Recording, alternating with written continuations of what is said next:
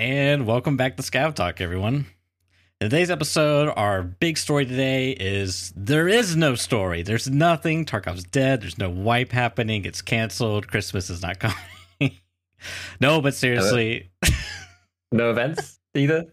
No events. You know what? With our luck, it's probably going to be like they're going to be posting the event right now and it's going to go live. It's happened like twice now since we've been doing Yeah, these. like right in the middle of the cast or something. Yeah. Oh, man. Yeah, exactly. But yeah, that's it, right? There's nothing happening. We're waiting for White. We're in the holding pattern. Even Nice Guys just like, dunno, We've got. Did you actually? This is an interesting one to just start it off with. Have you like thrown your hat into the ring with Tarkov Reporter on Twitter yet? I did. So I think he closed it. What did you guess? I guessed January 8th. January the 8th. I know. I'm going all in.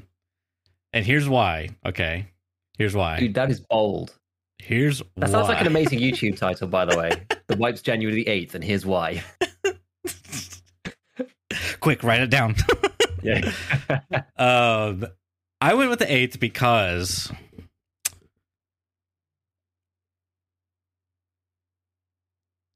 it was a random guess. Because Russian Orthodox Christmas on the 7th, which is a Sunday. Okay. Right. So if I'm BSG and we've been working our asses off, I want to give something nice to the team, have them like get some time off so they get that weekend, that Friday, Saturday, Sunday to celebrate Christmas with their family, assuming they, I don't know how big Christmas is in Russia. I mean, obviously it's Orthodox within the Russian Orthodox Catholic Christian religion, whatever, but I'm pretty sure it's fairly, like, I think it's maybe the majority. I don't know. I don't know about that part of the world. But anywho, assume that's the case in the scenario. Then that gives them Monday to drop the patch, to do all the hot fixes on day one, to go throw water on the servers that are on fire. It just like, because I don't think they're going to do it on Christmas here in the western part of the world. Because last time they did that, a lot of people were really pissed. And so it's like, but the counter argument to that is, well, they would do it there because then the servers won't be on fire because people will be celebrating their thing. And it's like, well, when you think about that, it's like on one hand, would you rather not play the game and have the servers working fine, but you can't play the game? Or would you rather play the game and have the servers on fire? Like, it's like damned if you do, damned if you don't. Like, there's no good answer if you're BSG in that mind. It's like, you know what I mean? Like, no, I completely lost Giga. Okay. I'm not sure. I'm not sure about that. I really don't know. Okay. I think because like it has to be this year. Surely it has to be. Yeah. I just don't know. I just have January off the table completely. Yeah, I don't know, man. That's just my gamble.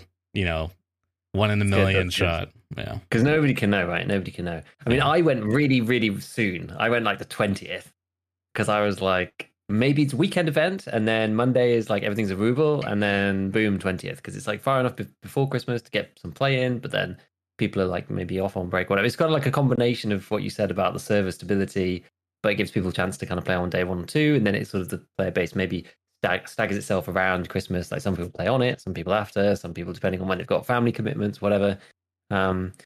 But I mean, I have no idea either. Somebody asked me in my Discord as well, just like, oh, why did you think that? And I was just like, I made it up,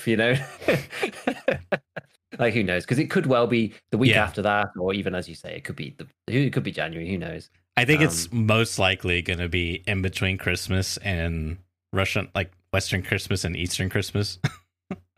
So in between maybe, the 25th and in between January 7th.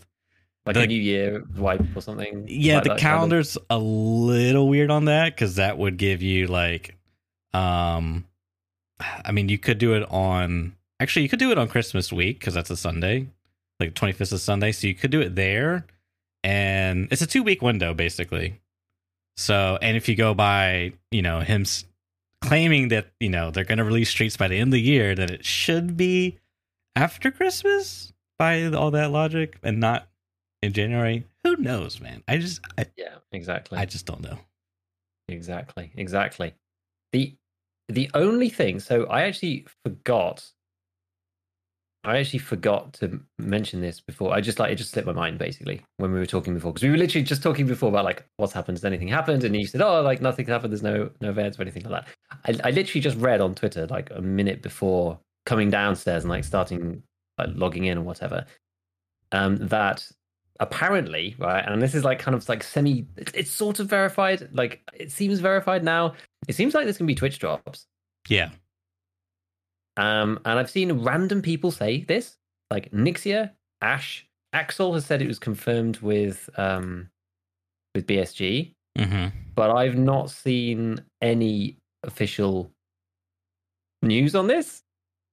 So I don't really know. Apparently, like Axel says, got confirmation from Dimitri. Tarkov Twitch drops are confirmed for the new year. Dates are not confirmed. They'll be posted later.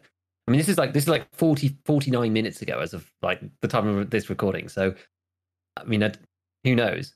But presumably, you're not going to have Twitch drops before the wipe, right? That's the thing, right? That's the thing. When is does it just say January? Is that the source, or is there a specific date? Well, I don't freaking know. Let's see. What did Nick say? So she said, I can spell her name right. So hers was the first one that I saw actually, and she said drops confirmed. I think she seemed to have like posted something and then deleted it. She said that's what I heard as well. Confirmed, because somebody said what happened to this tweet and like screenshotted it, so you can still see. She said Tarkov drops confirmed December 29th to January the 7th, Poggies, and then it seems to have been replaced with drops confirmed end of December, Poggies. And then you've got oh god, where's it gone now? The plot thickens. I think Ash has posted something which has got a graphic even. I guess he just quickly whipped it up, I suppose. It says Tarkov Twitch drops are returning. Wonder who's on the list with the eyes. And then Axel's one saying got confirmation from Dimitri. Tarkov Twitch drops confirmed for the new year. Dates are not confirmed. Dates will be posted later this week. That's about an hour ago. Interesting. So yeah. I mean, I guess like Twitch drops are confirmed for the new year, so that like I guess that's in January. That's what they did last time. Yeah, which would mean that it might be before then. But I mean, that doesn't preclude an 8th of January, and then it's like mid-Jan. Like we don't know. We don't know. There's just no way they're not doing a wipe and then doing drops. No, of course. Like that's just not good business. That's not even remotely feasible. Yeah. So exactly. That gives us a little bit better of an idea, potentially. A bit. Maybe. It gives us an idea that we're framed within where we thought we were framed. Yeah, exactly. Kind of. It's like now to the 8th of January, as you were saying, sort of. But I don't know. I think, I mean, reading into everything, it does sound like it'll be around New Year or like towards the end of the year. I'm not sure. But it could be anywhere between the 20th and the 31st. Realistically, while still being framed by the parameters that have been set, right? Like if Nikita said first iteration of Streets is going to come out this year, we know it's going to be a wipe. That only gives us from now until the 31st. It's probably, it's very unlikely to be like this weekend because we haven't had any events. We have another 1 Ruble event. They could go against everything that they've done ever before and just wipe randomly, but I think it's unlikely. So we should still see 2 to 3 days worth of events, 1 day of everything being really cheap, and then the wipe, I would guess. So that kind of means that it's going to be at least the 20th. Like 20th is like really on the borderline now. And then could be 22nd, 27th, 29th, I think is kind of the favored dates. But it could be anywhere. It could be anywhere. Who knows? It's fun to speculate. I feel like Nikita just wants to troll like the hardest he's ever trolled before, you know? Because he's going to wait till like the last minute. It's like December 30th, 11:59. The patch drops, or whatever. The drops, maybe like drops day 1 happens and there's no wipe and people are just like, what the heck's going on? The next day it wipes, or so like it. So all the people at day 1 are playing like end wipe, Can you imagine that'd be like the most lackluster wipe, like drops, lackluster drops ever? Yeah. Can you imagine playing late so wipe weird? Yeah. I think people are just like, oh, I don't need the free items, so like no one shows up. Like it'd be so weird. That's why it just wouldn't make sense. Yeah, it wouldn't make sense. But I think Tweak needs to get his little skit that he did last time back out. There's the one where he plays all the characters. He plays like Dimitri, he plays Nikita with the and the devs as well. It's about the wipe. It's very funny actually.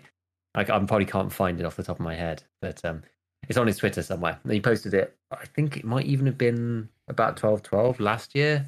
I think it was around 12/12 last year. So if you go to December 2021, you could probably find his little skit about it. It's funny. You should repost it because it's very entertaining. Kind of just sums up the deal. But talking about Nikita and Nikita's love for trolling, I don't know whether everybody. I mean, I know that quite a few people don't use Twitter actually, and I know that I certainly didn't until I was starting to become serious about content creation, just because it's kind of necessary for Tarkov. It's good for info like that, but until I had a real need for it, I just never bothered using it. But anyway, Nikita's on Twitter. The last time in sort of the segments of when he was posting stuff was October the 6th, where he posted that hilarious like MS Paint drawing of the Escape from Tarkov, like sort of front cover logo type of thing with like Sturman with the AK, which is pretty funny. And then he didn't post anything for ages. And the first post that we got was December the 5th.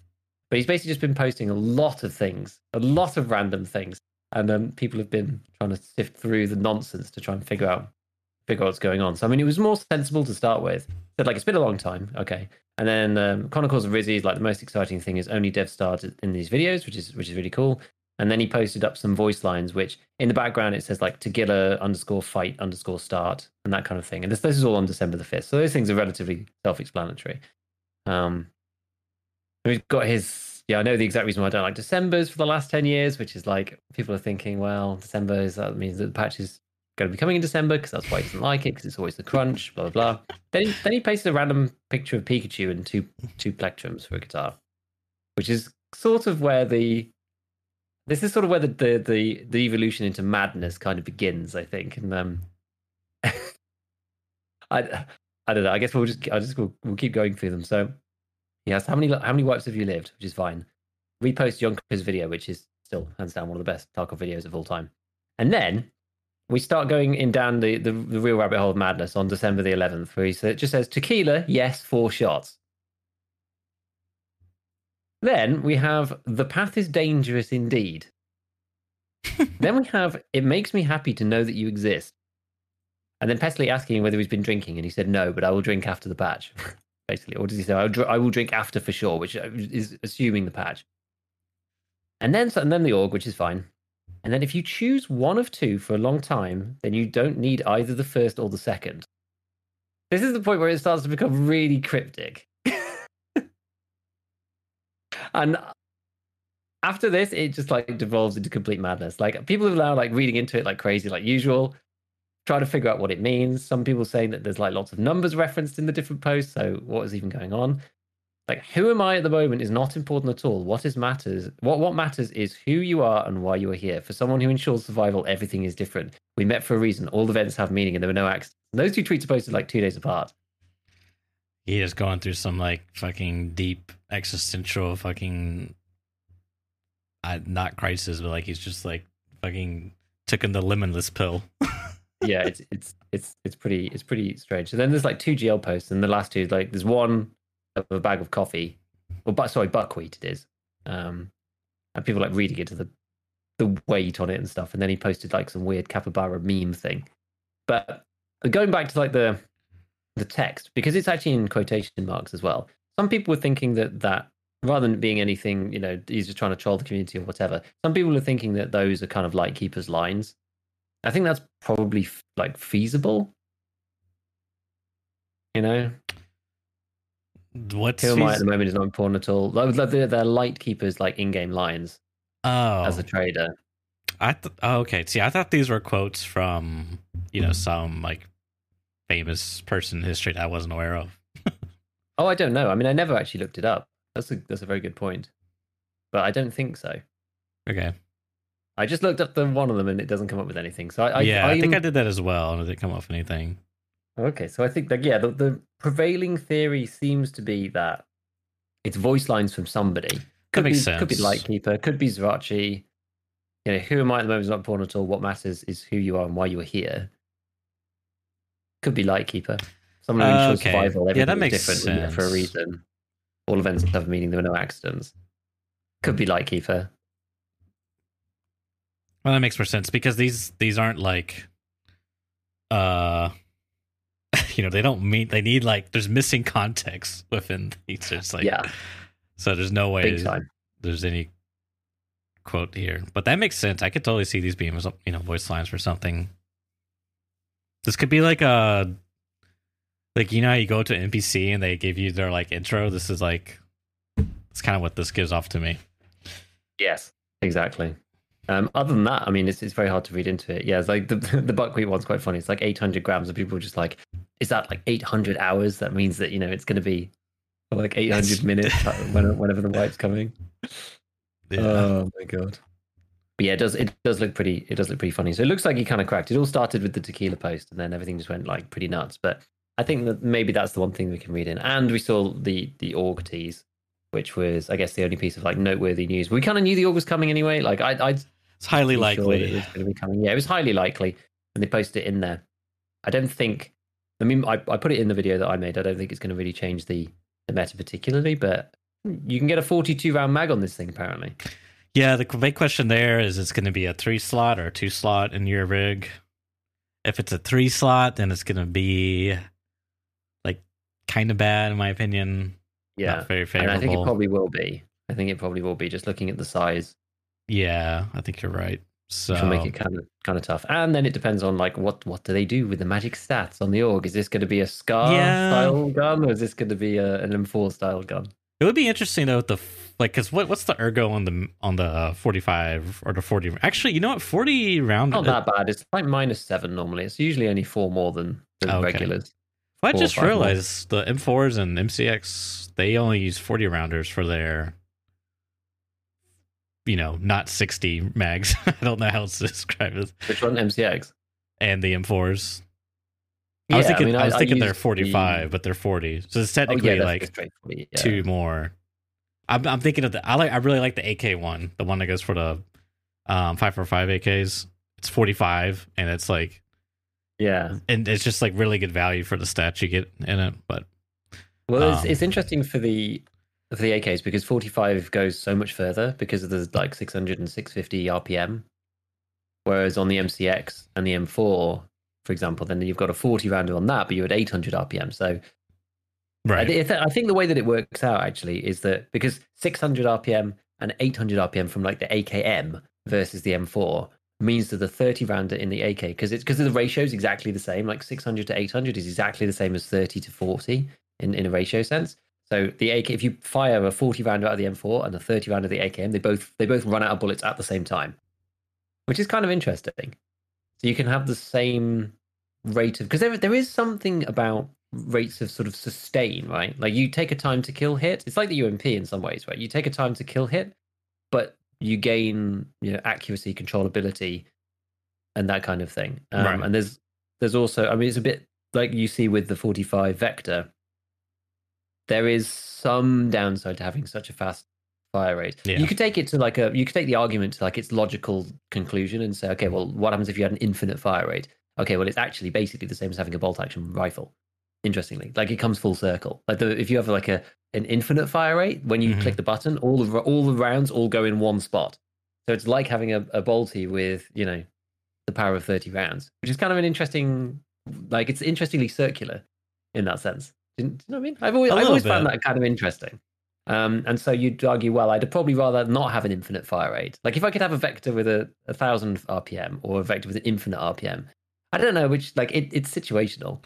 Well, like, do you also have infinite mags? Like, well, no, it'd just be like the mag. It would be the mags you have now. That's the thing, right? It's like so. It's just essentially. I see what you're saying. So essentially, it's just like a bolt of 1,000 or 30 bullets flying 30, at a single.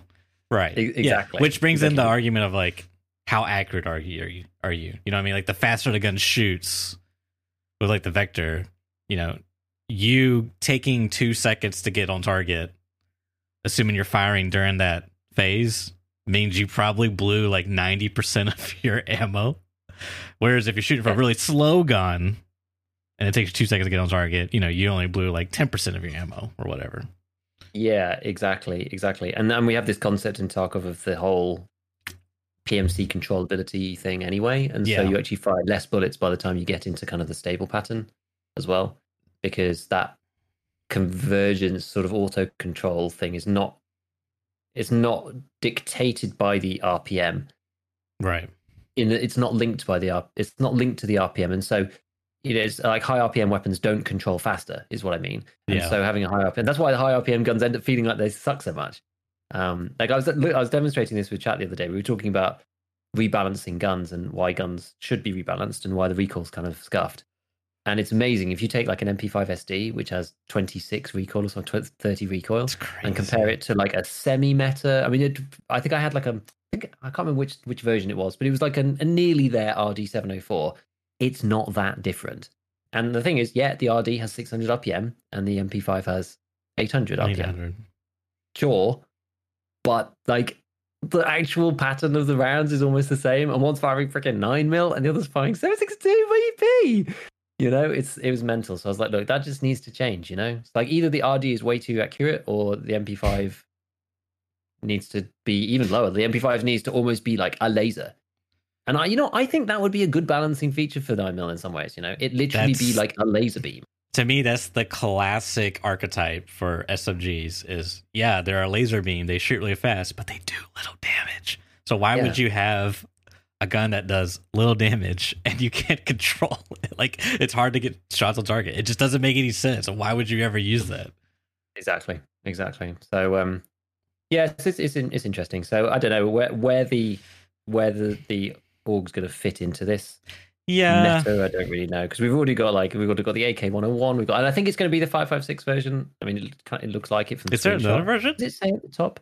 Apparently, there's a 9mm version. I didn't realize. Oh yeah. Apparently there is, but we've only seen stuff for the 5.56 one. I mean, the screenshot that Nikita showed has actually got a 5.56 compensator. It says and it's something Russian and then 5.56. So yeah, it's most likely the 5.56.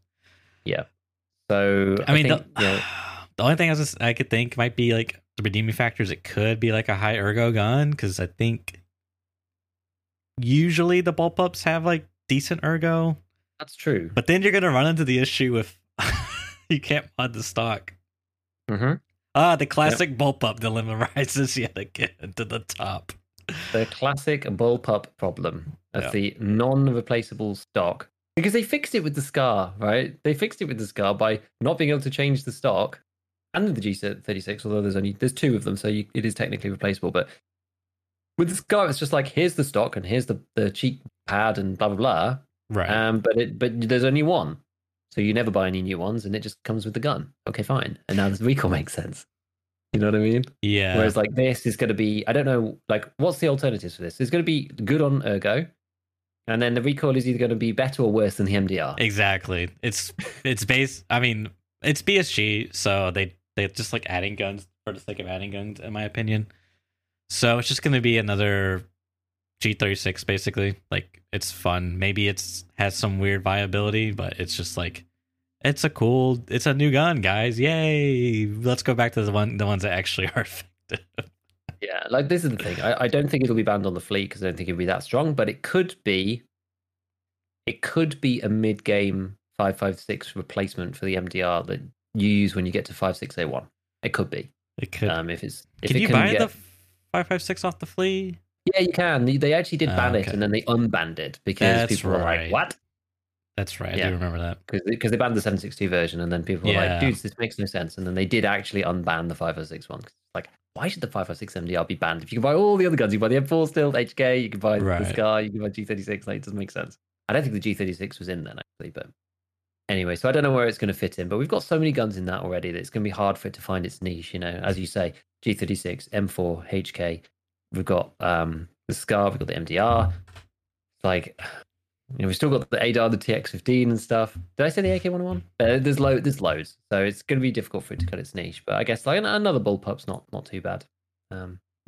We'll see. We will see. I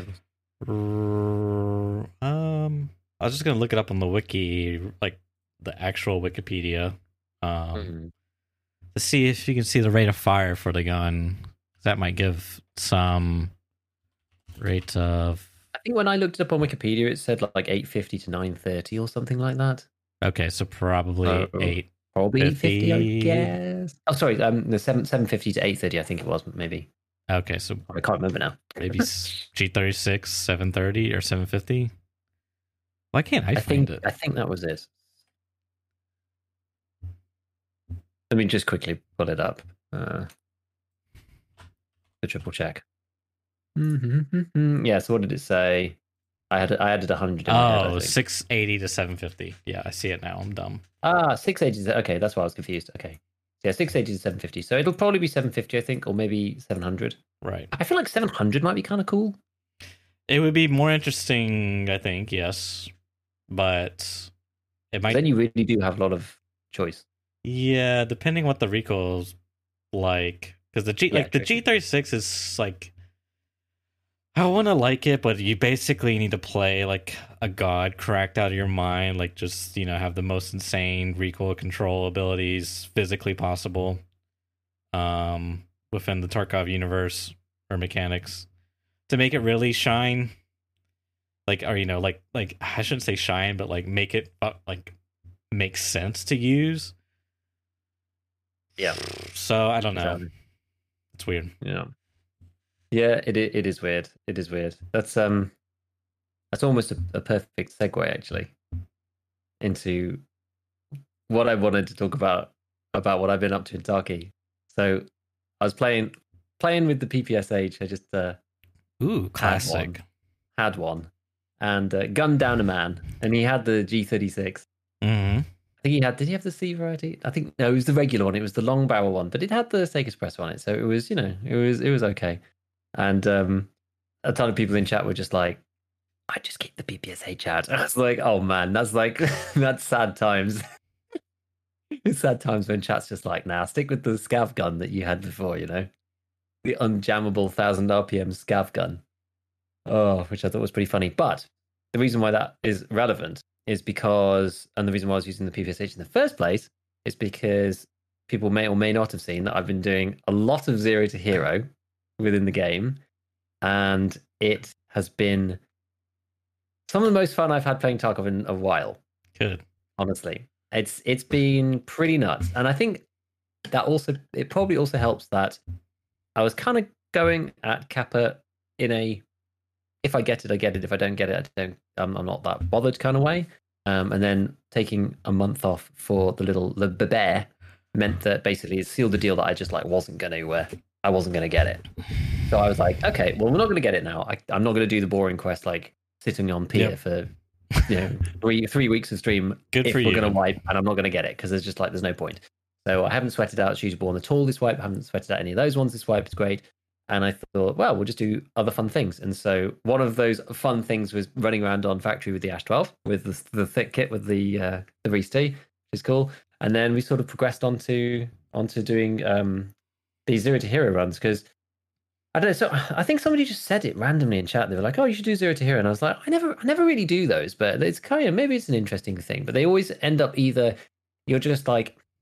I've done the sort of practice hardcore before, where you like go in with nothing and you're just like, well, anything I get to keep, I get to take out, and you like segregate a tiny little bit of the stash, and you end up like if you go like ultra hardcore, you end up like in between raids, you're just like bleeding, and like, oh, I got to wait 10 minutes for a bleed and stuff. It's like you need the rules like the Deadly Stob and Pestily rules for hardcore to make it fun as well. And we went through this like whole argument on stream about basically about like the not to forget, because sometimes I forget this myself, right? It's like not to forget that the whole point of doing the hardcore is to make it more enjoyable. Like it's to give you a challenge, right? It's not to just be like hardcore for the sake of it, not just be stupid, right? It's like you don't want to be sitting in your stash for 20 minutes waiting for a heal. Like it's just like there's no point in doing that. It's like that doesn't add anything to anyone's life, right? It's just silly. So having rules where you can buy certain meds or heal yourself up, blah blah blah. Anyway, like Zero to Hero is pretty fun. It was a kind of cool idea because like you don't really need to do anything. You could just heal yourself up beforehand. It's sort of its own like. It's not like an episodic. It's like it's like a series of short stories. You know what I mean? Like each raid is unrelated from the next. It's like hardcore light almost. You can just dip into it whenever you want. You just throw all your kit off into your stash and just go.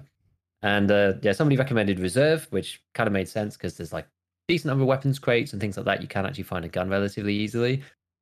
And we've been doing that and like throwing ourselves into it. The one thing, so it's not pure Zero what I've been doing. I made one of those compromises myself to grease the wheels, so to speak. So I'm not just like running around doing nothing. I'm bringing in basically a melee weapon, and that's it. So I'm bringing the Red Rebel, Oh, okay. And that's it. But I think that's fair enough. It's like if you can hatch it a scav in the head, there's enough of an element of risk there. Like I died enough times trying to hatch it a scav. Yeah. I just wish you had you could punch them with your hands. Yeah, that would be good. That would be good. But I guess it's like it's mechanically very similar. Yeah, it's effectively there with the Red Rebel. No, I agree. Pretty much. Yeah, pretty much. So I was starting off on with that basically. It's been interesting. Like there's lots of different facets of why it's been kind of cool because okay, I guess to start with, like going in late wipe with the kit that you already have, with infinite money. Yep. You don't really have a goal. Yep. Except for killing other players, right? And sort of becoming better. Right. And so the problem that I've found with that, if I'm not questing and I'm just playing, and this is often a problem that I have with viewer kits as well. Like, at what point do I actually extract from the raid? Because I never had a goal in the first place, so why would I ever leave? And it means that I basically never ever survive any raid ever, ever again, because I just basically keep pushing PvP and just coin flip with people until someone kills me. And that might be a scav at the end of the raid. Like, I kind of feel almost compelled to be there until like the last 10 minutes. I'm just like, I hear a gunshot and I'm just after it. Like, at what point do I go? Like, leaving the raid is kind of dull, right? But like, I don't have any goals, so I'm never like, there's never a point to be like, okay, let's leave. Because even if you get like tons of loot, you're just like, I have 45 mil in the bank back in the stash. So like, I don't need any of this stuff. And I'm only going to spend time selling it. You know, it's actually probably going to be detrimental because unless I just vendor it all, which I've been doing a lot more. So anyway, so like the Zero to Hero kind of is it more interesting in that sense because you're going in and you're like, right, well, you have very defined goals. You have nothing. So you're like, okay, I either need to find a scav in a sort of compromised place, like in close combat situation where there's not two of them, which I've definitely had. Killed one and got buckshotted by the other one. And you're so vulnerable because you've got no armor. So the scavs are really dangerous. And so you're going around like weapons crates, like trying to find some kind of weapon. And this was sort of another very interesting observation that I made because we've spoken a lot about loot distribution, about the final end game of Tarkov, the way it should be done, the traders, the flea market, all of that stuff, right? And it kind of comes back in this format too, because you're wandering around reserve, and reserve is not too bad because there's so many weapons, crates and stuff, but there were quite a few where I know there's some fixed weapon spawns here and there. I didn't see any in the time that I played Zero to Hero so far. And it does drive home how rare it is to find guns in those, even in the weapons containers, you know? It's like, I only found a handful of guns in those, and that was after scouring the map, searching almost all of them.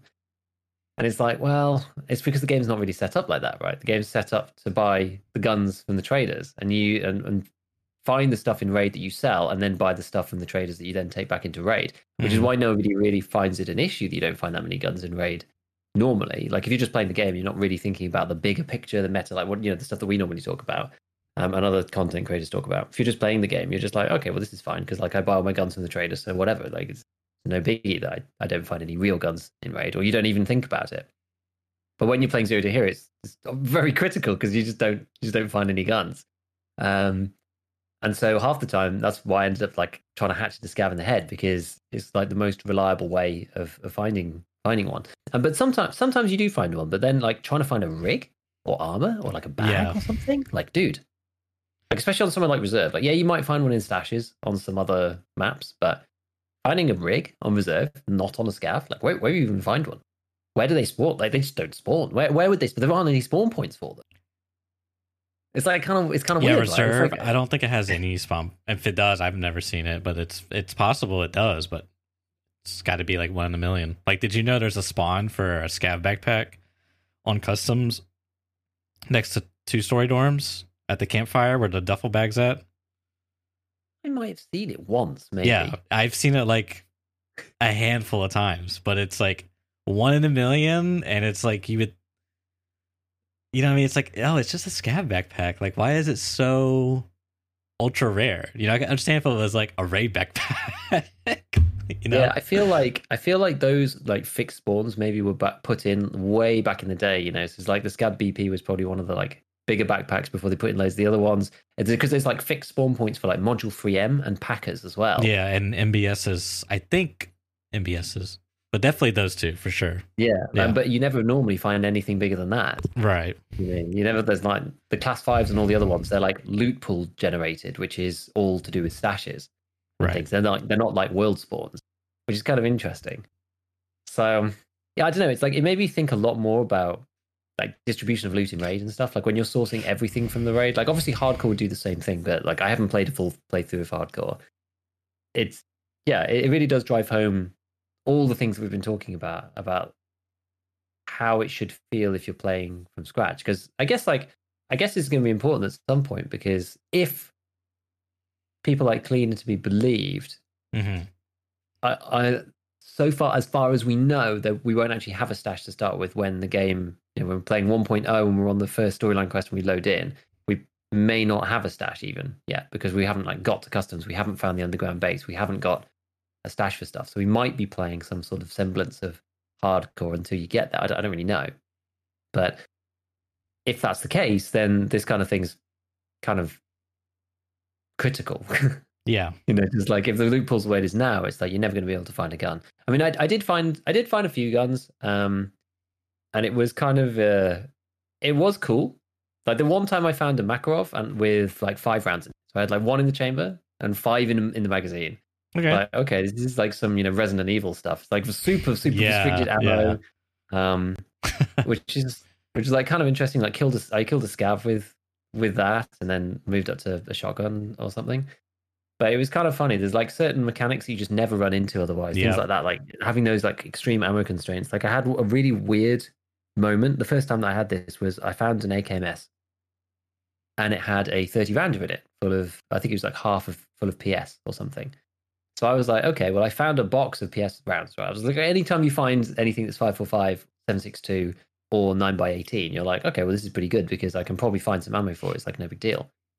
And I can't remember exactly why I did. Oh, I know why. So I went into my inventory and I unloaded the mag using the drop down menu rather than doing it. Like I should have gone into, because I should have gone into the gun. It's slower though, right? I should have gone into the gun, drag the magazine to the secure container. That's the way I should have done it, rather than going right click unload. Because the thing that I didn't realize is I forgot that we banned magazines from secure containers to stop people cycling 60s through it. Oh yeah. So when I went right click unload, it unloaded it onto the floor. Now the unfortunate circumstance you can't pick it up.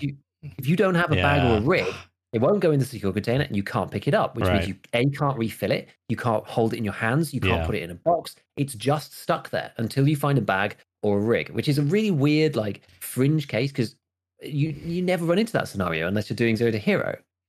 Yeah, I mean, yeah.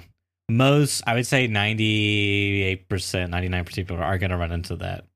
You would be like, I'm trying to think when, like, if you were run that like a really poor, specific shotty kit. I run a really specific shotty kit, which is like, it's like IFAK, Propital, extra rounds, and hemostat. And and that's 4 pocket slots, and that's it. And I run no bag and no rig. Like that's the only other time that it's potentially relevant. Yeah. Like, well, I was just thinking like White Day. Let's say you just bring in literally an M4, and you put, you get the mag in there, and you got the ammo, but you made like the critical mistake of not bringing, like you weren't really expecting, you didn't think you wouldn't be able to like detach the mag and load it. You know what I mean? Yeah. Because like for example, the DayZ, you physically load a magazine, and your hands are effectively like an inventory slot. So that's you can. The thing that we're missing. Yeah, and it's like, but it's like you said, it's a very niche case, and most likely, some. Yeah, I mean, if I could see it happening, like I said, I could see someone bringing an M4. They're just like broke. It's White Day. They just got M4. They got 120 rounds in their container, and they're just gonna think, oh yeah, I'm just gonna unload the M4 and pack rounds, and then they realize the mag won't go in there. But yeah, so that was kind of interesting. At that point, we had and this happened again a second time, just because like I didn't have a mag for it, so we ended up like doing a breach loading AK, like one by one, which is pretty funny. It's just like a PS round goes in and then another PS round goes in. You're like trying to headshot a scav, which is pretty funny. Like I had some fun moments for that. You know, the musket AK and the musket. I had an RPK as well that came with no mag. That one spawned in a box and it came without a magazine. And again, I had a magazine, but I didn't have a rig or a backpack, so I couldn't pick it up or use it. There was a similar. So what I realized the error of my ways later, when I had a Kedda, because the Kedda had a 30 rounder in it, and I found some bullets, and I was like, oh, I'm running the same problem again. I can't reload this, and I was like, oh, actually I can, because I haven't unloaded it yet. I can find a weapons box and use that inventory space to do it. So then I can take the mag out using the inventory, drop it into the weapons box, drop my rounds into the weapons box, unpack the rounds in the weapons box, reload the mag in the weapons box, and then put the mag back in the gun using the weapons box. It's just like freaking out. I had to like find a box to like do good stuff. I was like, okay, I know how to circumvent this now and like stop that from happening.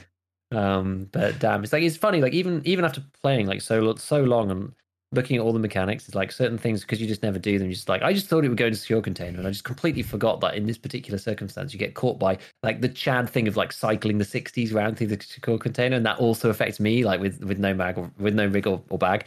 It's freaking nuts, dude. But I managed to reload this Kedda with 30 rounds of actually no, it wasn't a PPSH. That was actually what happened with the Kedda. Reloaded it with like PBM or something, like one of the actual better rounds, dropped down a hole in reserve and like nailed the guy with the G36. It was a Kedda, not a PPSH actually. I tell a lie. But oh god, yeah, it's like it's been weird. It's been weird, but it's been so much fun. Like I had like with the PM one, like killed the scab with the PM with the headshot, took his shotgun, like ran along the other side, killed a dude who was like kitted with an AK, took his stuff, and there was like ACPC, like full like come up, like go down into D2 to like leave out of there, because I didn't have a paracord because I was just taking Red Rebel. So I was like, right, let's go down into D2, and then some guy like completely surprised me. Like I accidentally proned in one of the doorways down in like not in D2 itself. It was like, how would I describe it? See, there's like the first bit that you go down into, and there's like a few little doors, and then there's kind of a wide open-ish room, and there's like a box in the corner. It's like one of the first sort of tunnel sections. As I came to the end of the door there, I opened it, and he was literally there with like an SR, and I was like, oh, just like spam all the keys. I ended up just like lying down and just like nailing this guy with the BS rounds from the first guy with the AK, kill him, right? And then I'm just like hobbling out the raid with like 2 ACPCs, and like an AK like completely Gucci'd out with like 2 60 rounders full of BP. I've got this dude's SR25 as well, like 2 helmets. Like I was like, oh my god. And we started with literally nothing and like a 5-rounder Makarov. So I mean, needless to say, I'm completely addicted to these Zero to Hero runs now, because they're just I've had too many good runs, and even like the thing is, even the stupid raids where, I mean, this is what happened. I mean, people are talking about it in chat already, because it was very memorable. I managed to like run down from Dome and break both my legs off the rocks, like literally a minute into the raid. And so we just like spend the rest of the raid looking for splints. Like it was literally like splint hunt for 15 minutes, and we had 1 morphine and we had 1 augmentin. So it was like, okay, we've got 300 seconds and 150 seconds where we can walk at a normal speed, and do a little bit of running, and that's it. And like finally, eventually, we found it. We, like killed a dude down in there was like a scav who tried to kill us, and because we were so slow, we came out like a place that the guy didn't expect. Like he pushed us, and I was just in the middle of the corridor because I couldn't move.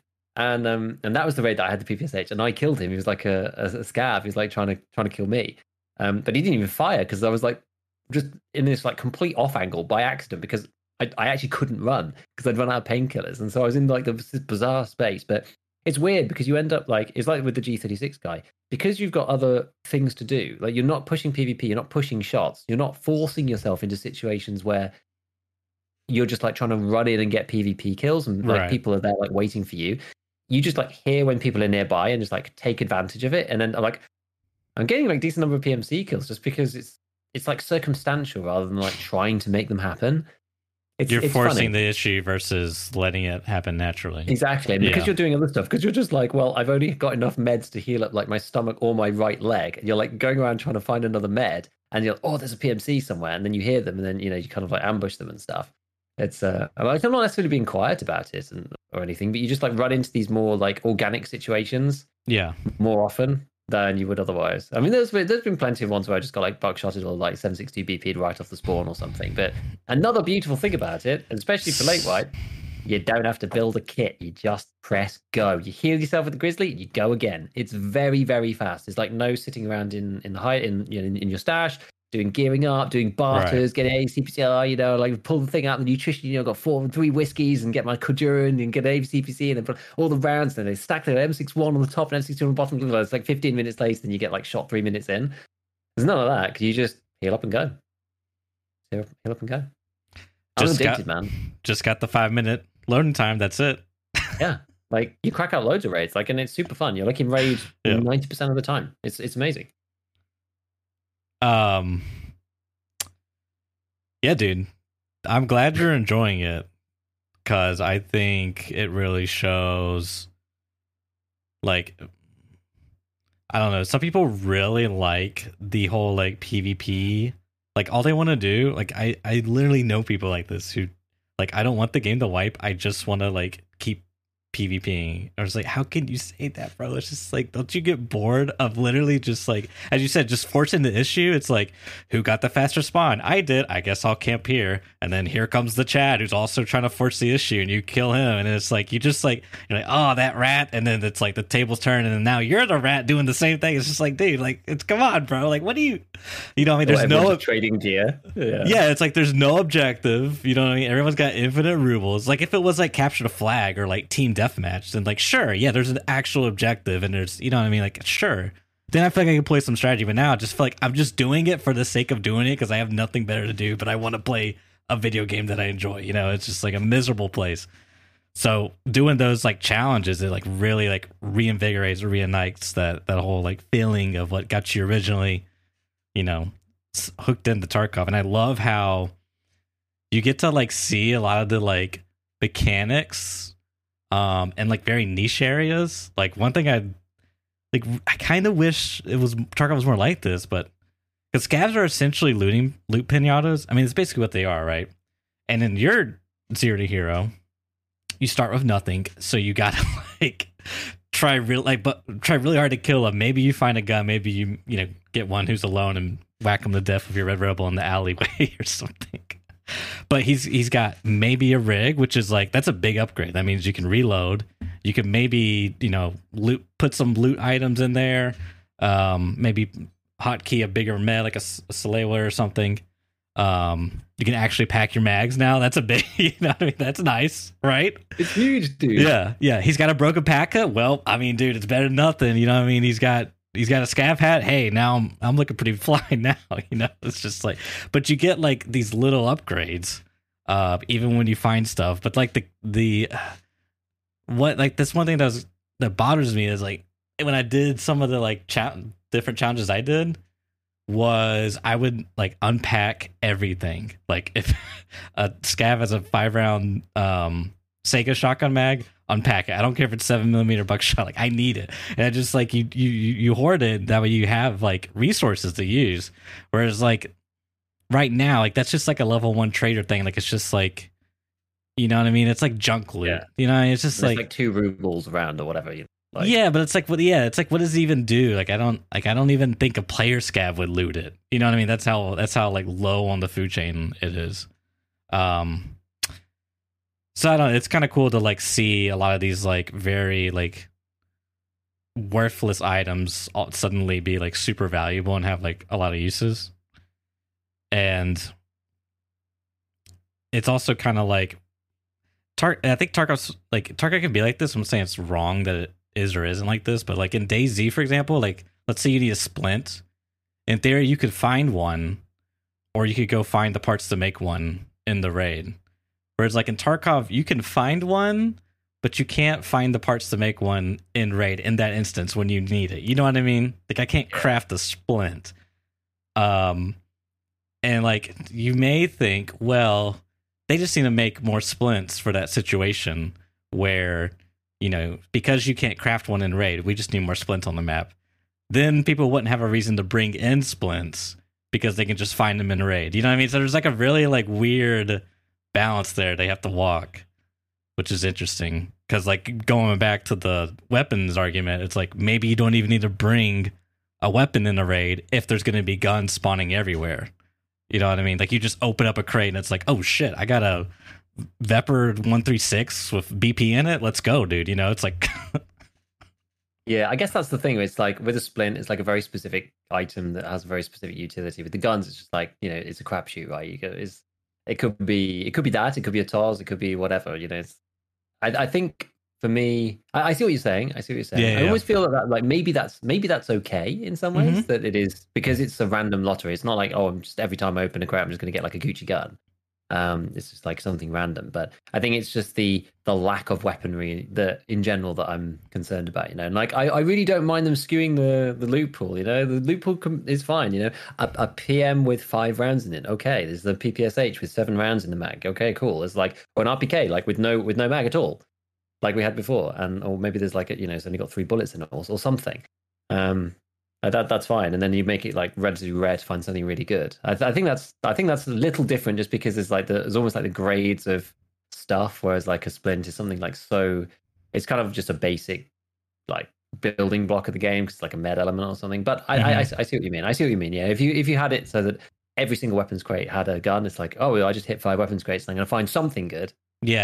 I know what you mean. But like, yeah, I mean, I think there is more to it, because it's like, oh, then you've got like compatible magazines. Like, do you have the 3 mags for it? For sure. There's a world in which there's too much spawns and that situation occurs. But I think we're so far the other way. I'm not as concerned about that right now. If they do it the exact opposite extreme, you know? Yeah, exactly. That'd be like the other way around. Which is sort of closer to what we've been talking about a little bit before, just like things spawning with other things. But yeah, what were you going to say? How many times did you loot a weapons crate and it was like iron sights for an AK? I mean, loads of times. There's like tons. It's just like, the sights for a Glock. Like there's tons of Glock parts. That's like true. Random magazines, like gas blocks. The one thing that surprised me is just like tons of suppressors, dude. Like suppressors and like. There is a lot of them. Yeah, so there's quite a lot of suppressors, quite a lot of like vertical foregrips. Like anytime I found a gun that has a slot for it, I pretty much had a vertical foregrip every raid.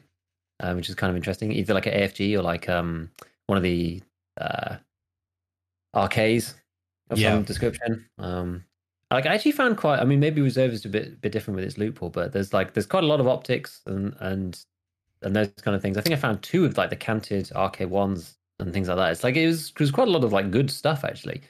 I don't normally go around like farming weapons crates, so it was kind of eye opening a little bit. I'm just like, wow, I'm just like suppressors out of the wazoo. Just like really like high end.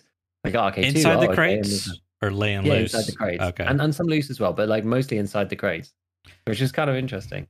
I think Reserve and maybe Labs are like the 2 most popular Zero to Hero maps.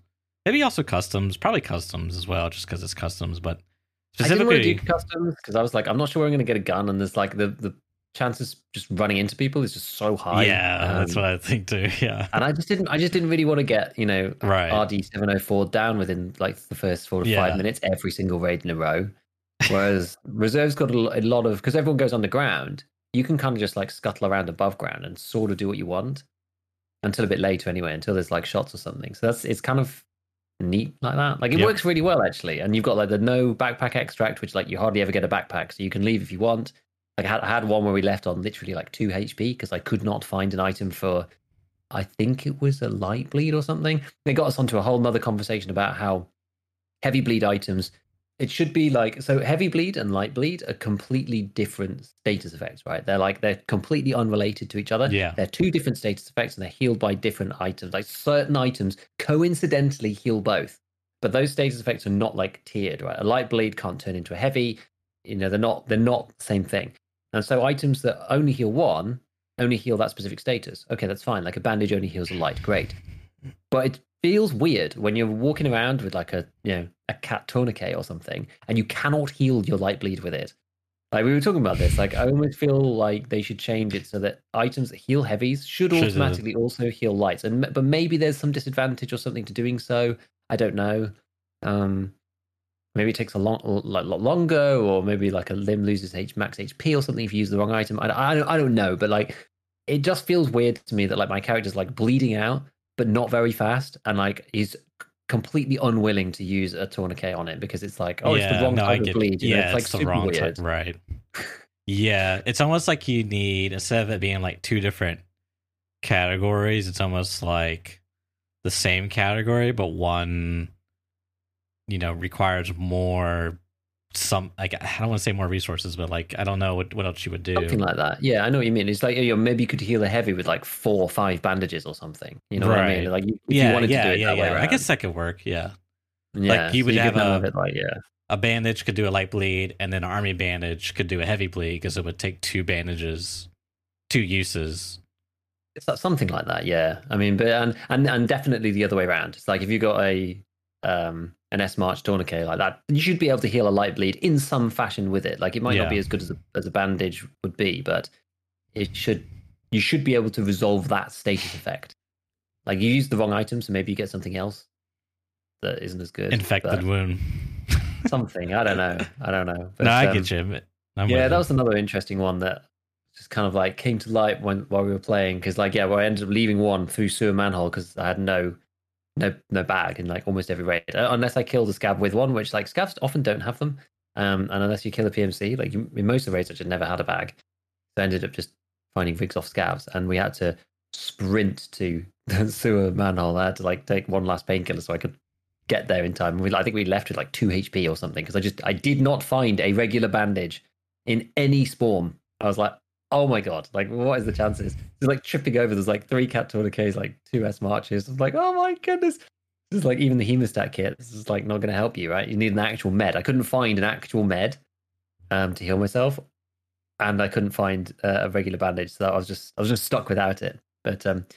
But yeah, no, it's interesting. Like reserves a cool map. There was one time where I felt justified because I'm bringing the Red Rebel in. There was a dude that I killed, and he had a paracord on him, so I was like, I feel justified because he had a paracord and we found it. I feel justified leaving through Dome, which is cool. But the rest of the time, you like have to go out of D2 or you have to go out of the sewer manhole or whatever.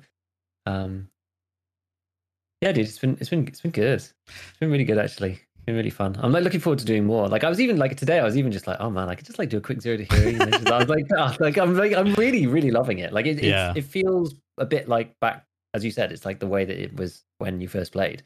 Yeah, because you're looking for things that are so basic and like having to make really tough decisions with like really limited space. It's like, okay, I have like 4 pockets and my secure container, which like I'm using the regular one, the 3x3, and the EOD one. So that's like, you have 4 plus 9, but it's not that much. And you're like, what do I take? Do I keep the ammo? Do I keep the PP ammo, the 60 like PP that I found?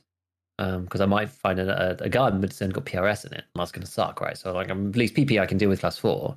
So okay, maybe I'll keep that, and then like all the barter or loot items are just like not bothered with. But it's like, okay, I'll keep this scope. I'm going to keep this one because this one's, this goes on a Picatinny rail. I'm going to keep this one because this goes on a dovetail. Because I don't know what I'm going to find. I could find an N. I could find, a regular AKM with a Bastion on it. You just don't know. So I'm like, okay, I'm going to keep as many of my options as open as possible. I'm trying to keep like the widest selection of meds I can. It's like it's interesting. It's actually interesting. Like it's fun, and I love that thinking, right? And I love the optimization there about the hard decisions about what to take and what not to take. It's especially in the end game, it just becomes slightly too straightforward. I mean, the only other thing that I've been doing, because we were talking like about challenge in general, like the factory thing's fun. You just run as thick as you can and just keep going until you die. 0 to Hero is also cool. But the other one that I did, which was I only did like I think 2 raids of it. But it was like kind of interesting because I've been playing a little bit more Lighthouse now that I've got some frames with the new CPU, which is cool. And I was like, you know what, we're going to just go like, we're going like counter sniping. So I basically like go up to the rocks because like it's basically getting vengeance on all the people who've killed me when I've been up there I'm just like trying to casually shoot some rogues and some dude comes up with like whatever. So I'm like, right, we're going. So we go like properly kitted with a short range like RD with the blast mitigation device on it, which is like, it was like hollow sight only. Just like go up there and kill people, end up like kill a bunch of sniping people with the RD with BP. So that was quite fun too. But that's like, it gives you another goal. It's like my goal here is to kill people sniping on the road camp. Just like beeline it up to the top of the rocks and then just like listen for foot like roaming around, just like, where are you bastards? So, like people would like, they go, oh no, they got the 3x12 on their SR25 and you're just there like die. It's great. So I had fun doing that too. That's what I've been up to, dude. It's been fun. You brought up suppressors earlier, and I think that is like one of the most I don't know. For me, I mean, as you said, and I feel like we've said this before, Tarkov is like at its best when you have to make hard decisions. And what I really like about some of these challenges is when it comes to like weapon mods, like you said, like there's a lot of depth in like what you take, what you don't take, and every other thing. But one of the really interesting ones is suppressors. It's actually, if you play with no traders, it is actually extremely hard to suppress your weapon, like extremely hard. Like no traders, no flee, because you have to find the right. Let's say you find a what's the one that goes on the meta 5.56s? Is it the Saker? Saker? Yes. Let's say you find that, you think, great, that's a meta suppressor. That's really good. And you're like, wait a minute, I need the right muzzle attachment for it to work. And it's like there's like this dual thing where you got to find both components to get like the ultimate, form. But the ones that are actually really valuable are the ones that are like suppressed with no muzzle attachment to it.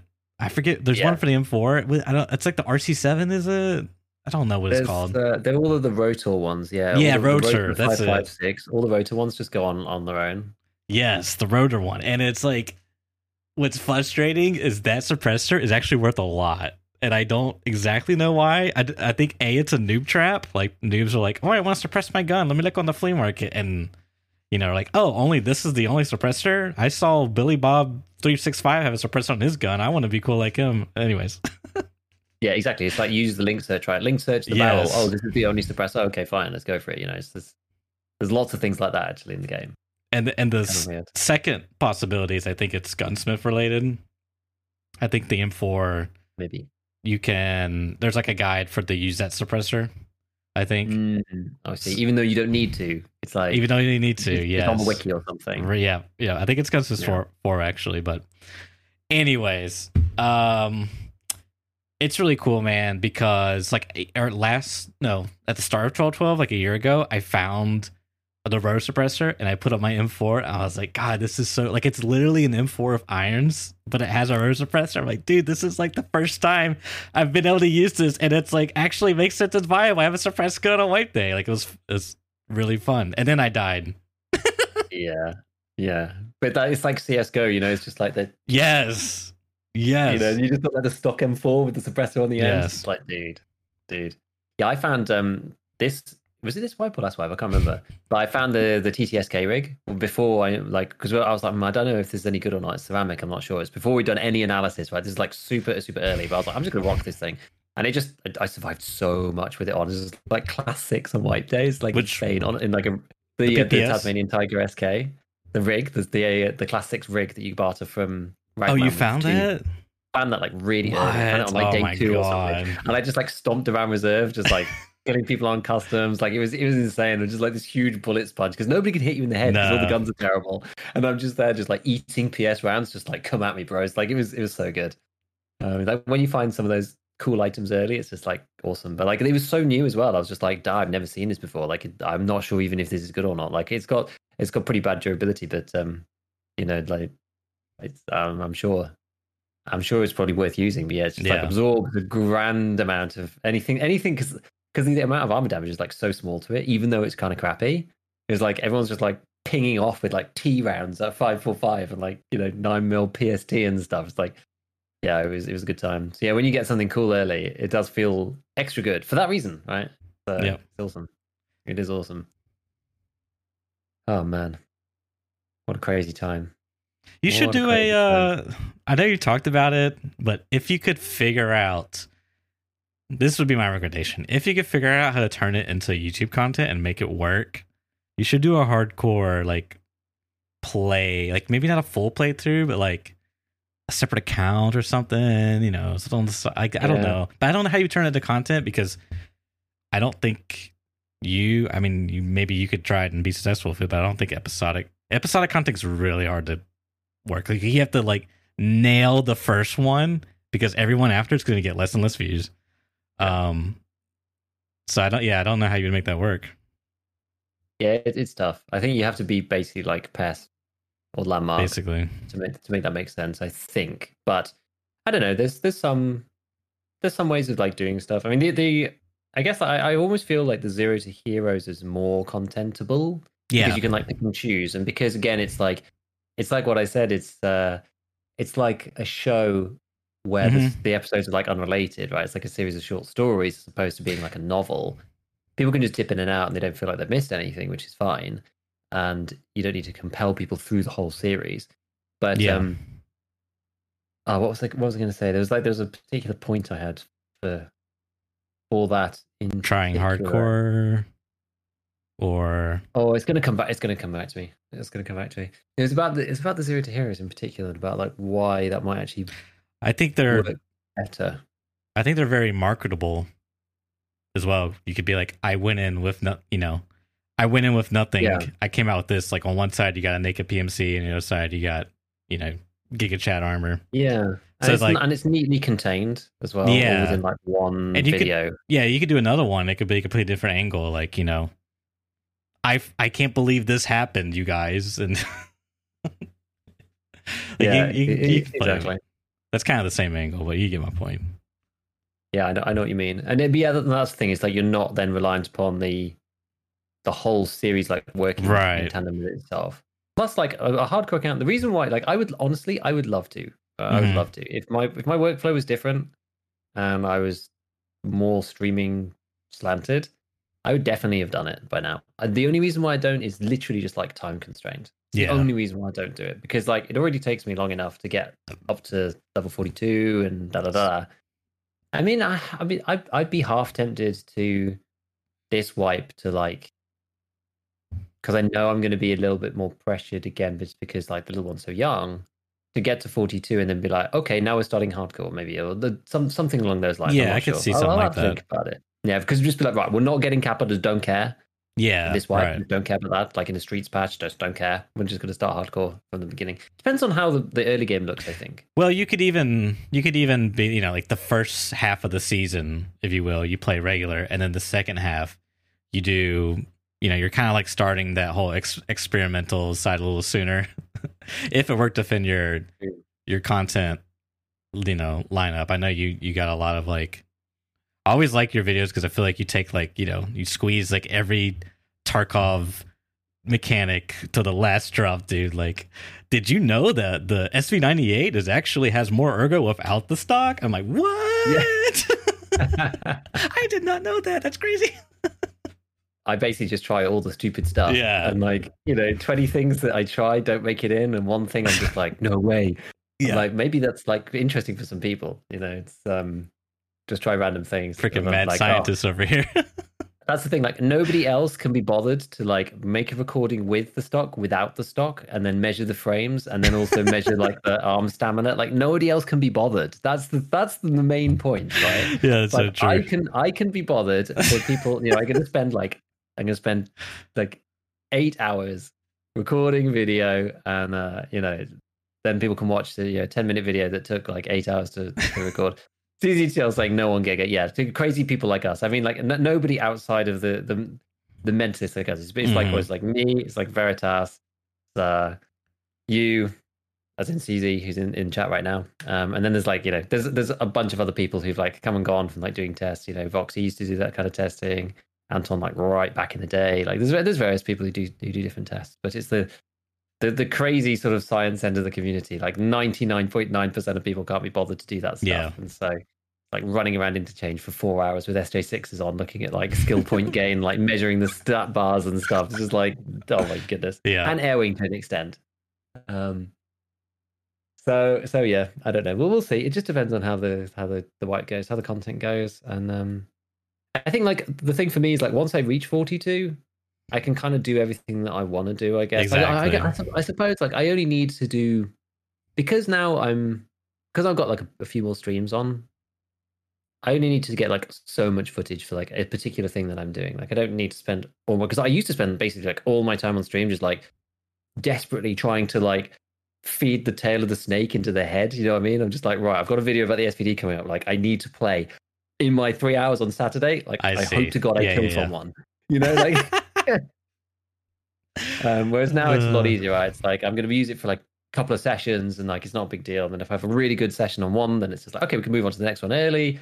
and stuff like that. So I mean, I do plan out what I do like that because you kind of have to. Just say you've got enough clips, but I'm a bit more chilled these days about that, which is nice. Yeah, it's good. But no, I don't know. I don't know. There's yeah, I think there's some Zero to Hero stuff that could be good for content just because they are entertaining. And I think I made this point on stream again when we were talking about it live, that in what other scenario would you have everybody just being like, oh my god, no, are you gonna make it? About like some dude like fighting two scavs, getting his legs broken, and then like limping around looking for splints for 15 minutes. I think that raid, I didn't fight any PMCs at all. I fought one player scav down in the D2 kind of area. It was just in the bunker. It wasn't actually even in D2, and the rest of it was just all player scavs and me fighting against the map. And it was like really compelling, and it was really compelling to play, and people loved it because it's much more. It's overcoming challenge. Yeah, but there's no challenge to overcome when you load into a raid like completely geared up for PvP. Right? There's really no stakes. Who cares if you lose? Yeah, there's no stakes. It's like I broke my legs 30 seconds into a raid, and this is what happened. ... There you go. Right, it's like free content right there. It's like it's a free title for the raid there. Like it's just like it's so much more compelling than I went in completely geared out of my mind with BP, right, and killed 15 players. Well, that's also been like overdone because like that probably could have been done maybe not the very first wipe, but you know what I mean? Like that's like it's been done a ton of times, so it's not as exciting. It's like Mr. Beast gave away, and Mr. Beast does a video. He's like, I gave away my 400th island this time, guys. Check it out. The stakes are the same. You guys like it, right? Hey, click the video, guys. What's what? He still manages to get like 50 million views though. So yeah. More fool us, I guess. More fool us. I still there was a point that I was going to make earlier, and I thought that he was going to come back talking about it. But I probably threw you off there. I couldn't like I just can't quite get it back. I don't know what it was, but it is what it is. It is what it is. But yeah, it's been fun. You want to introduce our next topic, and I'll go cut on this fan behind me because I'm sweating like crazy. Does that sound like a plan? Yeah, sure. That sounds good. Great. I guess this is not. Well, is it related? I mean, sort of, but it was basically there was a post that kind of inspired, I think, Church. But I was like, I also agree this is something that's interesting to talk about, and it was actually from Velian because he's posted a few things recently. And I know that he's in particular been quite frustrated with Tarkov as one of the more kind of like Shift W type players. I know those guys get more frustrated with desync and things than usual, than other people at least. And he basically said, like, does anybody else feel like Tarkov PvP fights are just random RNG fights that you sometimes get lucky and win the RNG roll or lose the RNG roll? And I personally think, I mean, Church, feel free to give your thoughts, Svar. Like, my very, very short take on it is I totally see where he's coming from, and I did kind of talk about this when we looked at inertia back in the day, being like, if you decrease the skill cap at the top, it does just become more random for the people who are like, the best 1,000 players or whatever. It's like the best player in the world before, maybe they could defeat the 10th player in the world. Now is it 50-50? I don't know. Yeah. I mean, I've kind of always felt like Tarkov leaned more on that side, like less from like a skill base, your classic CSGO or what's a Valorant type of like first person shooter. Like those are like probably the most skill based shooters that come to mind. Maybe Apex Legends up there. I don't know what like the gold standard is nowadays. Can't keep up with these dang Zoomers and their freaking woo cats. But anyways. Yeah, I just feel like there's a lot of RNG in Tarkov. Like the aim punch specifically is like really. I just like don't. I mean, obviously other games have it, but this one just feels really random. Like I don't know what direction it goes. B, I can't see shit. Like I can't see anything. My screen is literally maximum like Gaussian blur effect applied. Percentage 1,000. Like it's just maxed. It's maxed off the charts. So you can't see anything. So it's just like But like in some ways, like, you know, it's like, okay, well, that's fine. You know, he has, like, if that's the rule set, then it's important to be the first guy shooting to then get that strategical advantage. But then it's like, well, what if this other guy, like, he got the one shot off and hit him once, and now he's aim punch. So like normally he would be able to, like, you know, react fast enough and get on target, and then he can punish the guy that, you know, did like a panic spray and got, you know, 3 hits. But because the panic spray guy got the first shot, he basically wins the fight. You know what I mean? It's just like, I don't know. I just, like, you can get really lost in the weeds of it, I feel like. But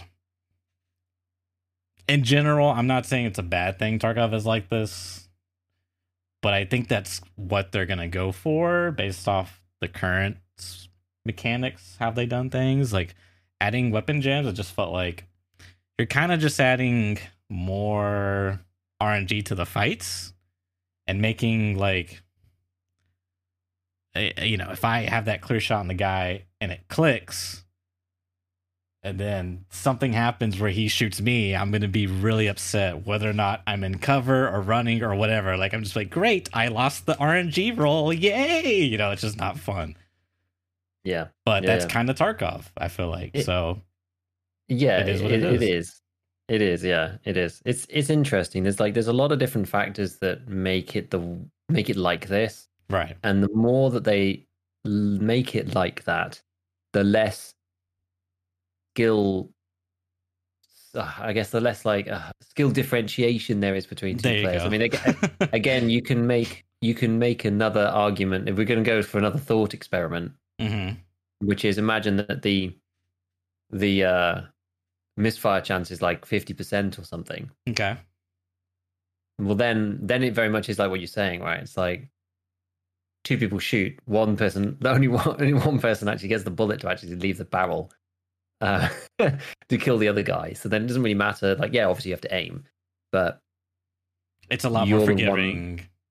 Yeah, like you're the one who got the shot off, so you're probably going to win. I mean, maybe that's too simplistic an argument, but the idea being that, yeah, it's a fringe case. It's not 50-50. It's like off in the fringes, right? You both got, you know, a 1% chance of getting a jam or something. But in those scenarios, that cuts off those. There would usually be a fight. Normally, let me say this properly. In that scenario, normally there would be a fight that happens between 2 players, and it's based upon the skill of those 2 players. But in that 1% of scenarios, somebody jams, and whoever didn't get the jam just wins. So it takes I would have won 70-30, and it takes it to 68-32. Do you know what I mean? And it starts to level out the skill gap between different players. Because the bad roll is so punishing, is what you're saying. Yeah, exactly. Because the bad roll is so punishing, and it's like almost all the bad rolls are so punishing, right? So it's like you've both got class 5 armor and you have BP. The one guy 2 taps the other guy, and the first person gets an absorption, and it's a 3 shot, and they die. Like, again, it's like you can have 2 equally skilled players, or people who are similarly skilled, but one person just gets lucky with the 2 tap, and the other guy gets absorbed twice in a row, right? And it's like, oh man, even the 3rd shot won't kill him then. It's tough.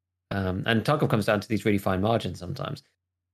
It depends on how you play as well, because if you're kind of ambushing players from range and you're using knowledge of the map and pathing and spotting or whatever, and you kill people without being seen, then it's slightly different. I feel that but then it's not really skill then, right? That's tactics. That's different. Yeah, you're taking I think what it is you're taking the mechanics, whether they're purely skill based or not, and you're applying them to the best possible case scenario. And even if you get bad RNG, you know, if you needed to draw a 6 on your next, you know, card pool, and you draw the 1, is there something you can do with that 1 to make it work? You know, maybe it's not, and that's fine. It's just the luck of the draw, and that's just the game. But you got to still, like, prior to that, you got to keep your options for it. Like, you can't bank that you're always gonna, like, I need the draw 6 on turn 5. You know, let me make sure I build my strategy around that. You need to have all your options open and constantly be like making these smaller decisions, like, oh, maybe I keep this in case I don't get that card, yada yada yada. That's kind of how Tarkov feels more. It's like, oh, this guy's right side peeking I already got aim punched, and he zeroed my armor. Whatever. I don't know. Get good, bro. Yeah, it's like this conversation really does pertain much more to close combat PvP fighters who are playing against other opponents that know they're there more than anything else, right? Absolutely. And that again is part. I was thinking about a completely different scenario before, just thinking about and it's when you were talking about how much RNG can you suffer? It's like, well, if you're at range, like prone in a bush, like whether these strategies are good or bad or whatever, like this is not part of the conversation. That's a completely separate topic. But say you're prone somewhere and you see a guy, or you've been tracking him, whatever, and he's like out of cover, he like makes his sprint for the next bit, and you're just like, you're just firing. At that point, it doesn't matter if you get unlucky with the BP and you absorb one, and then whatever, like the guy's out of position and he can't fire back because he doesn't know where you are, and you're suppressed, and then he's dead. Then it doesn't make any difference. The only thing that might screw you up there is like if you get a jam halfway through, but then you're not going to die because you can go, oh crap, gun jam, right? And like you can like reposition and run away. So it's very asymmetric then, because you're not talking about a fair fight between two equally skilled players. Like this is, and Velian's tweet is about, like, he says, does anyone else feel PvP fights? He's talking specifically about like close range indoor PvP fights on full auto or fast semi-auto with players who are kind of fighting each other who both know where each other are, basically. And you've got the things we've talked about, plus you also have desync, which rears its ugly head way more inside and around corners because it's just the nature of the beast.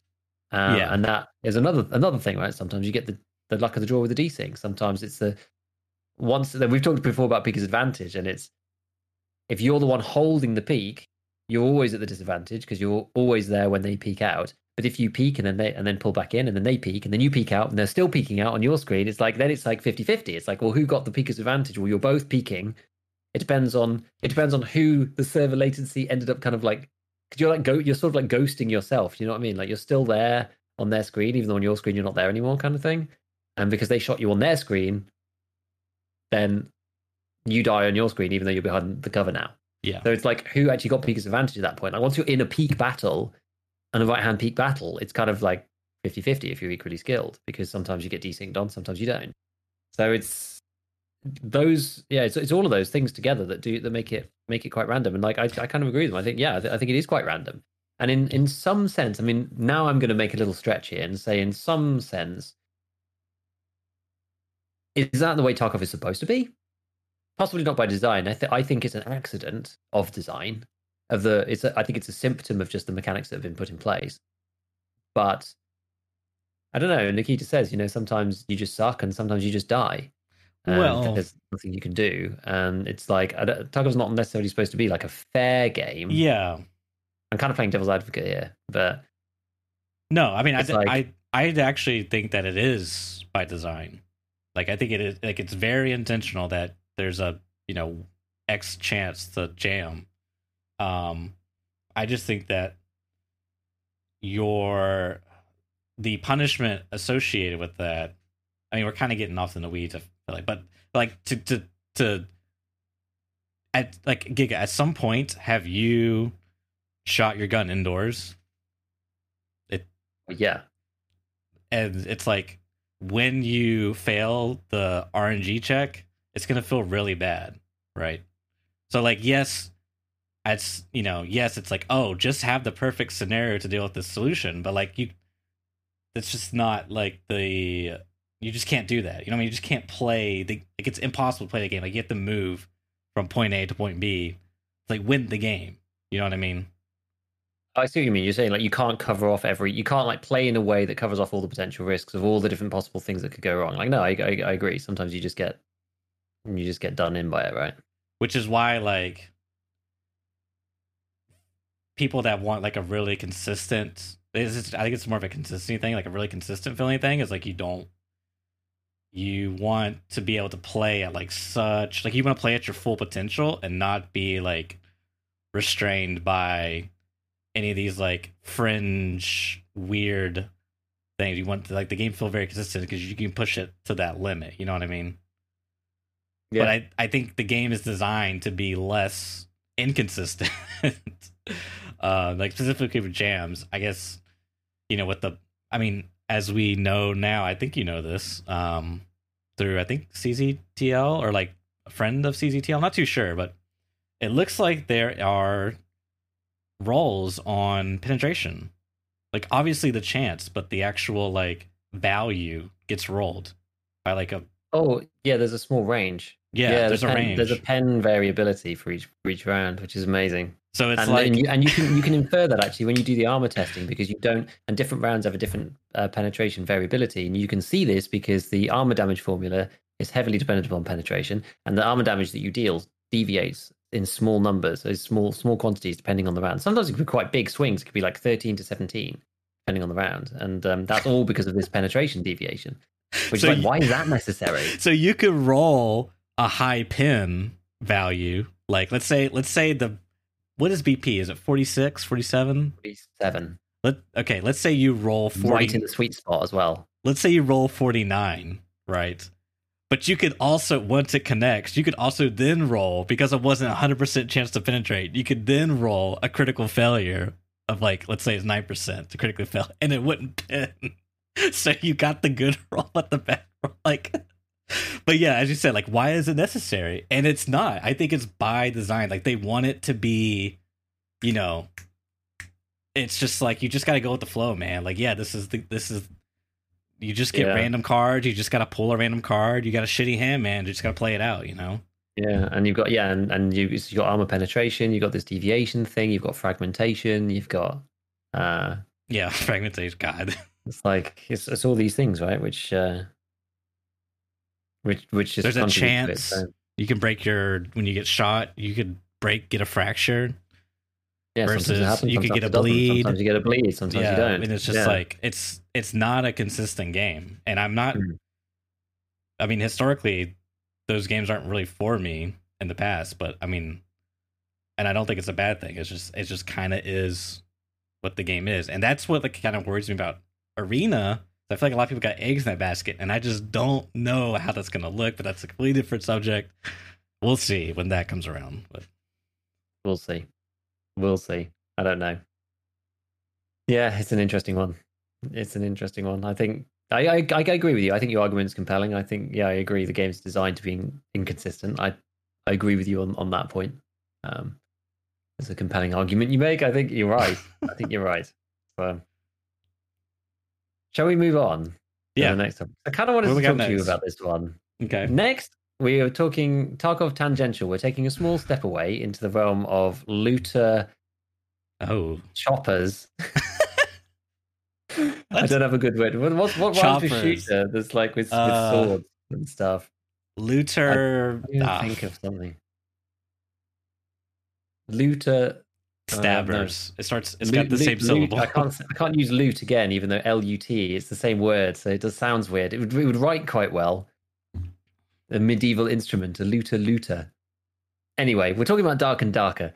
So the third playtest has started as of today. And I've not played any of the playtests before. I do a lot of talking to chat, it turns out these days. I don't know why I reference this constantly. But talking to chat again about it, and loads of people were just like, dude, the game's really fun. Oh, you should try it out. The game's sick. I was like, oh, that's like a much stronger reception than I expected for people to have. Like for a lot of other games, people have been like, yeah, it's okay. Like with Marauders and stuff, people are like, yeah, it's all right. It's a bit buggy, it's fine. Like whatever. Like DMZ, yeah, it's okay. Just played a bit. Yeah, it's fun, whatever. But like Dark and Darker, like tons of people were just like, dude, it's awesome. Like you should check it out. Like it could be really, really good. Like it's really fun already. I was like, interesting. So I was like, okay, fine. I'll sign up to the doodad, and it's like, okay, download the game and play it a little bit. And dude, I probably played like an hour. I probably played like 8 raids. I did not survive a single raid. I've gone in completely blind because I find that kind of interesting sometimes. So I'm still not 100% sure how you leave.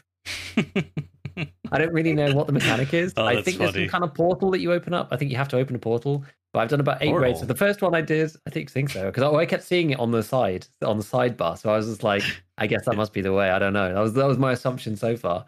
And the very first skeleton that I found in the very first raid, it just killed me. I was like, All right, okay. These guys are not to be effed with. Like got to actually like do the thing. I've never really traditionally been that good at like sword games. Really, I don't know why. I'm just not really.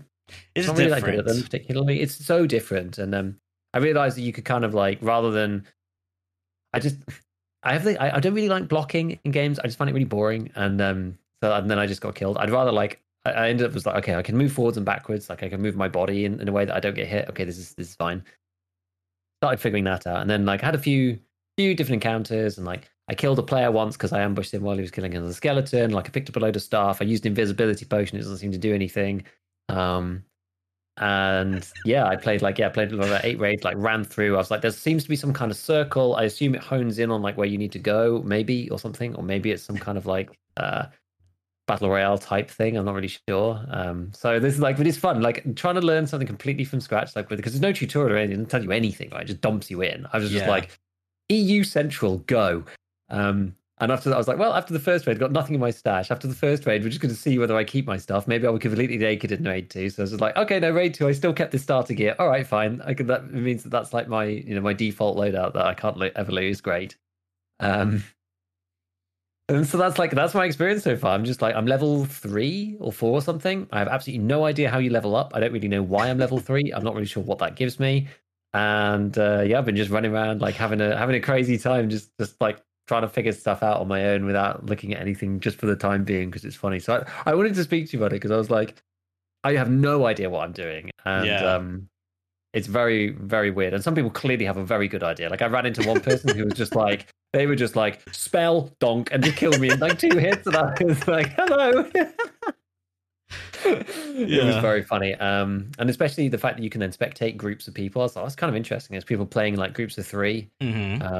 I kind of felt bad actually. The guy that I killed, the one dude that I killed, the one player that I killed in the sort of like 7 or 8 raids that I played, he had like 2 of those like heart soul things on. So he was like the last man of a 3-man or something. And I was just like, I just like murdered him in cold blood while he was like killing another skeleton. And I just like stood over his corpse like, you killed their hopes and dreams, not just a man. Yeah. So like I found some shrines. I found the place where you put those things, but I was playing solo, so I was like, this is like it's pretty brutal. It's got like it looks like it's quite. I mean, it's hard, right? There's like a lot of mobs and stuff. It's difficult, and like the cooldown for opening doors is just like the absolute death knell for me. It's just like you get yourself into a situation where you just can't get out of it. But anyway, did you play the other ones? Yeah, so I played the previous beta test, the second one, and I got addicted. I mean, funny enough. That was when that was going on. You were in the hospital, I think, and that's maybe when you told me you were going to make it. So I was like, "Hey, Shouldaville, you played this game. You should come on Scav Talk. Tarkov's cold right now. This game's hot. Let's talk about this game instead." So we got to like chat about it then, which was cool. And it's so funny hearing your like. I love that you didn't spoil. You just like went in raw dog, basically. Yeah, like on my own as well, like with no one else.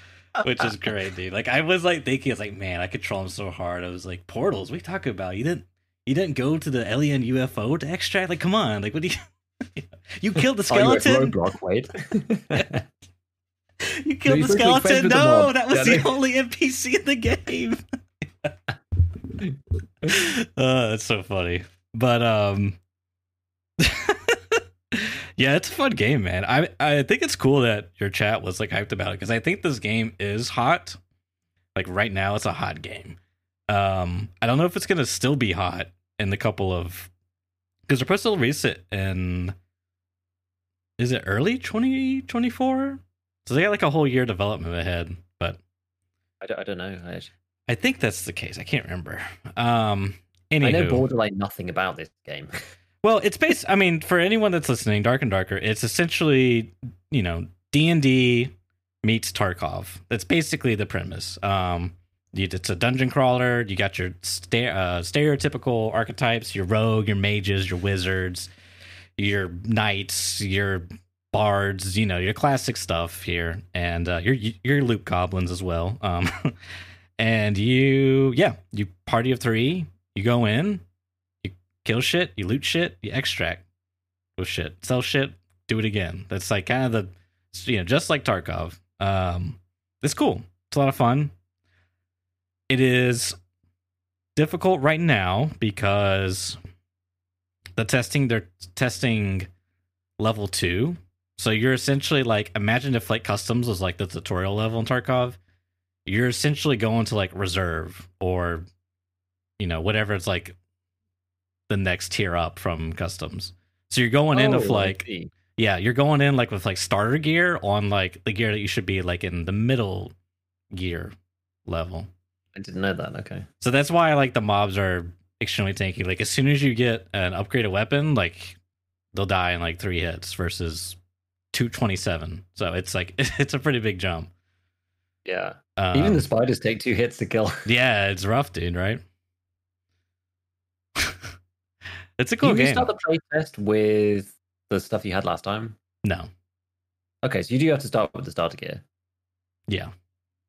And they give you nothing. I was like, dang, I can't buy anything. Like I gotta use this crap gear. So you gotta like, you have to survive.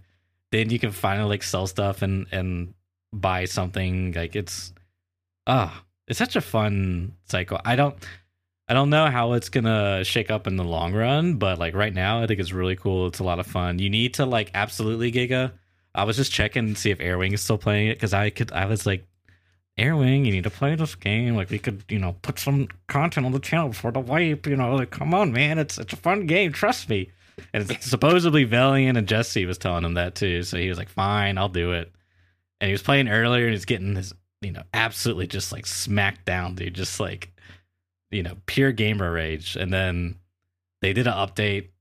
And then so the servers went down. I went and got ready for Scat Talk and I just checked now and he's back on it. So I'm like, yes, he didn't give up hope. Like he's still grinding away. But you really need a 3-minute. It's really designed for 3 people to play.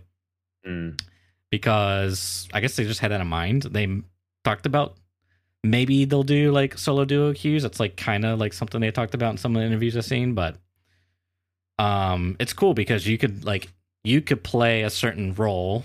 Like let's say you're the knight. You're just the guy that's just like, oh, sword and shield, come at me. And then your teammate's the healer. He's the cleric, just like praying and casting healing stuff or whatever. And then some other guy, the wizard's like casting spells and buffing you, or maybe you got a barbarian, and it's cool. You got like these different roles you can play. It's really fun. It's a lot of fun.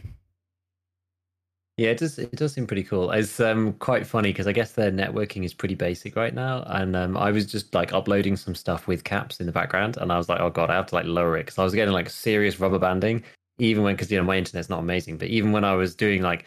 I can play Tarkov and upload stuff like it's sort of simultaneously because I'm obviously I have to do that when I'm streaming, right? So I'm like very carefully controlling like my the bandwidth usage that I'm using on the upload side at the moment because like I'm still waiting for fiber, which is like a whole nother story. But in this game, I was just like I can't upload anything. I can't like basically use any of my connections to do anything else. I was like, there's absolutely no chance I could stream this game right now because like it just rubber bands like out of control. Even if I'm only using like half my bandwidth for uploading for some reason, I don't know why. Yeah, this playtest in particular, they're having issues with all the servers. That wasn't the case when I played the last playtest, so it's something unique to this one, which I felt rubber banding too. Yeah, it is weird. Interesting. When I turned the uploads off and I was playing just on my raw connection, it felt fine. As soon as I started them up again, even like as I said, even at half my speed, I was just like I could move, it was fine, but I was just getting like it was just like really juddery. It was horrible. So I was just like, okay, there's just no chance I can play this on stream at all because like the stream like Scav Talk where most of it's stationary is half my bandwidth. Like the usual one that I do is my usual bit is like 80% of my bandwidth. That's like that allows me to stay within Tarkov's ping limit, right, without getting kicked out of the raid. So it's like there's no chance with like Dark and Dark on stream. There's just no way. But no, it's like it seems interesting. I was like, I got caught in like the circle as it was coming in at one point. I was just like, oh god, there's a circle in this game. Jesus, I was like, thought we'd escape battle royales. What the hell? But it kind of seemed like it was sort of pointing. This is not really a spoiler, right? Because like I played enough of the game now that I feel like I'm just going to go look it up otherwise. Because like, how do you leave? Like, is it in the middle? Like, where? Because it's zoning down onto something, and there's a white circle which is just like, oh, here's the place you need to go, gamer person. Right. This is like intuitively you know where you need to go because the red circle's basically saying like, don't be in here, and the white circle's saying go this way. Are there like multiple extracts, or is it just like one in the middle? Like, what's the deal? So how it works is there's portals or scrolls or like these little things that come out of the ground, and there's a blue one, there's a red one. The blue one takes you out of the raid. The red one takes you to the next level. So you can't actually interact with your stash. Whatever you found, you got to carry it into the next level, which gets even harder.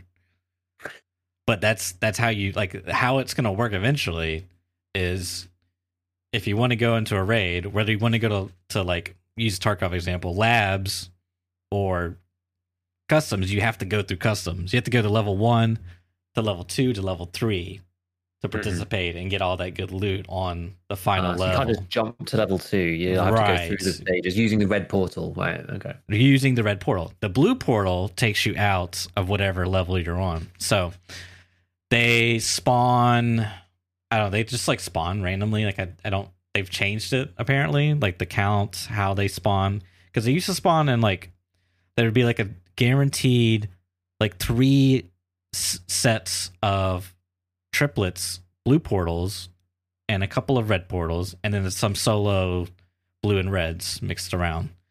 But now it looks like there's a lot more solo portals, and I'm not sure if there's any group portals at all anymore. They might have gotten rid of that. I'm not too sure. But that's kind of the idea, is like you go into the center, portals spawn closer to the center. I mean, I think they spawn like outside as well, not outside of the ring, but like the ring's moving in, and they'll spawn on the outer walls of the ring potentially. And then once you get down to that final circle, it's just like, yeah, it's like definitely something. There's, I think, just like a guarantee one portal in there, but it's interesting because they don't make. There's not enough portals for everyone that plays. It's like someone's gonna get left behind. You know what I mean? It's like if people don't die to other stuff, like if everybody survives, yeah, exactly. What was the other thing I was gonna say? Yeah, that's the other interesting part is I don't know if the ring mechanic's a personal thing. It's like the PUBG ring that closes in. This one, I think it's like the swarm is what they call it, and when you're in it, you take damage, yada yada. But they like it. I think it's a playtest thing because they want to like get as much data as they can on some of these like mechanics, like how many portals do we need, this, that, and the other. So they're having like this ring to like drive players to the portals. You know what I mean? They don't want to like not get that stuff solved. So I believe that's the case. It's a temporary thing, but I kind of like the ring because it does like you can, do flanks through the ring, but it's risky. You're taking damage. Am I going to open up a room into a guy that's trying to escape? Now I got to fight him or whatever. I kind of dig it. But. Yeah, I think that's kind of cool. I mean, because that was also a thing back in like the PUBG days where it was just like, oh, do I take damage through the ring? Do I have some sustain, like to do a flank where people aren't expecting, and like that kind of stuff. So, yeah, it's kind of interesting. Yeah, I never really made it into the center enough. I just got like. I either got like pushed really down too quickly because I couldn't kill the mobs fast enough as a solo. Because as you were saying, well, I'm using Start2Get, I'm on my own, and I was just like, man, this game's really, really tough. And it kind of appeals to me a little bit more because I was like, okay, this is like really inaccessible, which is kind of cool because I quite like that in some ways. I'm just like finding random items and I don't know what they do. There's no tutorial at all. Like I've just died like 5 times in a row. I did remember what my point was before, by the way. Oh, yeah? From ages ago.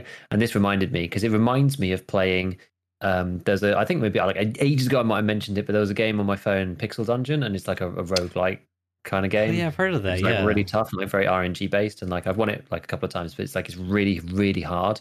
And that kind of feels the same, right? You slowly run into lots of different situations and you figure out what to do. It kind of reminds me of like a lot of roguelike games. I'm like going in with like something very basic, then I have to go through and it feels more roguelike than Tarkov does. But this was my original point. The Zero to Hero has basically turned Tarkov into a roguelike game, which I actually really like. And I love roguelike games like Faster Than Light and all those kind of things. And like Slay the Spire is kind of like, of a type. So when you extract, do you keep your stuff from Zero Hero? No, or I get rid of it all. So you just do, it's as if as you failed the run. I get you. It's just the individual run to run. Yes, it's just like, did you win? Yeah. Yes, no, because that's exactly how it is in like other roguelikes, right? It's just like you play, and it's funny because like again, I might have made this analogy before, but battle royales offer, they're very roguelike in nature as well. Yeah. Because you start with nothing and you go through, then you see, oh, did you win? Did you not know? Okay, well, then you go right back to the beginning. Here we go, off we go. So that sort of replayability kind of appeals to me in general. That was a zero to hero point that I was going to make before. But anyway, Dark and Darker feels like that to me because of this. You're just seeing random stuff, random items, different enemies, like trying to figure out how to beat them. Like you slowly build up your confidence, whatever. But yeah, for me, the issue was, as I said, I couldn't defeat them fast enough. So then the ring was like upon me, and then I just ended up getting like forced through the map through like way more enemies than I could kill. Yeah. And I'm just like desperately trying to open doors before I die, you know. And I'm just like, I eventually just get like bit on the heel by like a little spider when I'm on like no health and I die. I'm just like, oh no. So yeah, it's pretty rough. It's good to know that I was like, yeah, these games where they get played in threes, like they're often really rough for solo players. And in some ways, I'm kind of just like, oh, it's sort of a shame that there's, I guess less so if you're having to go through multiple levels, but I'm like, it's sort of a shame that you've got a respawn mechanic in there again, because that's kind of what makes DMZ so hard for solos. Like you don't have any respawn mechanic if you're on your own, but you do if you're in a squad. And like, it's that those things start to like pitch the battle against. It's unfortunate that playing solo is so asymmetric. You should almost get like a load of buffs or something. Yeah, I mean I don't know. Well, I think the hope is, and I think DMZ, that's like kind of the cool thing about it. I mean, it's kind of a good and bad thing in my opinion, but whatever. If the game is going to be built around you playing in a group of people, then having options to team up with people is like kind of a bonus. Like it feels really good because then you can take a bunch of individuals and now they can become a group via, in the game live happening. So I think if they do stuff like that, like you could, hey, you want to team up? Like, sure. And then it's like, boom, you're now a party. You're, because you could still do friendly fire when you're on a team. Which is, God, there's some funny shenanigans. Dude, yeah, it's so funny. Like, don't worry, I got him. Fire magic ball, and then it kills your teammate. Like, no, you stepped in front of my magic ball. This is great. Yeah, it just kind of feels a bit more fun than DMZ to me in that sense. I don't know. It feels like there's more on the line. There's like more risk. Yeah, I think that's DMZ's biggest fault. It's just like, God, there's like nothing on the line. Like, oh no, I lost a kit.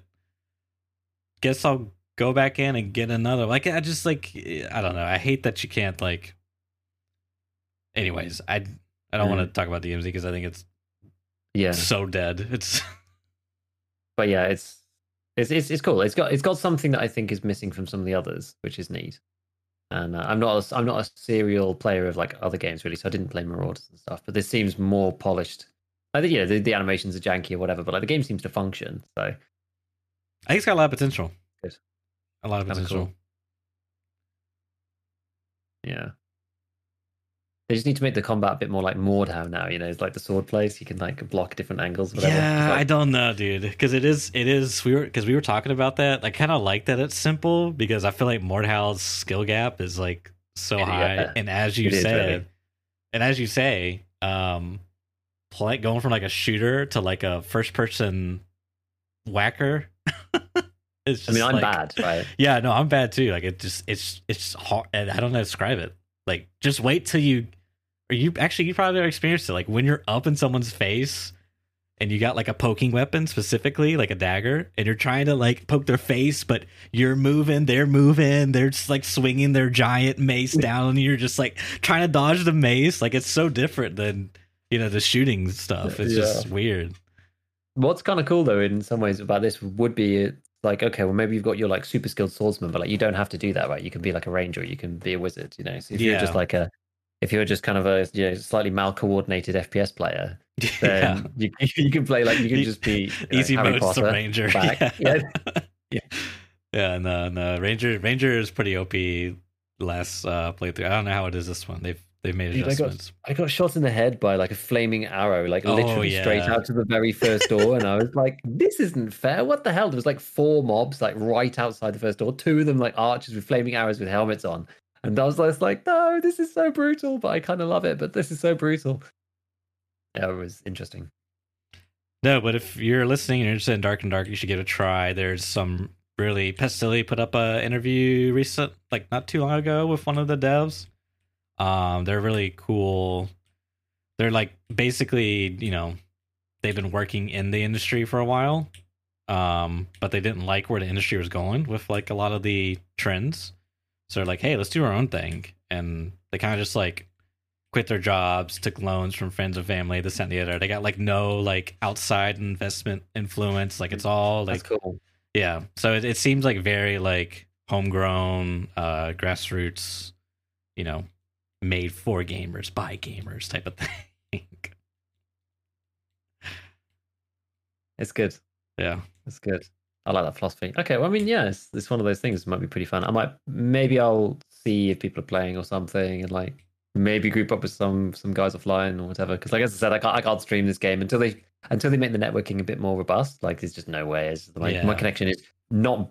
I don't have enough bandwidth, and I don't have enough leeway to tweak it to make it make sense. It'll just look like a Nokia phone on people's screens, or my game won't work. And it's like both options are not good.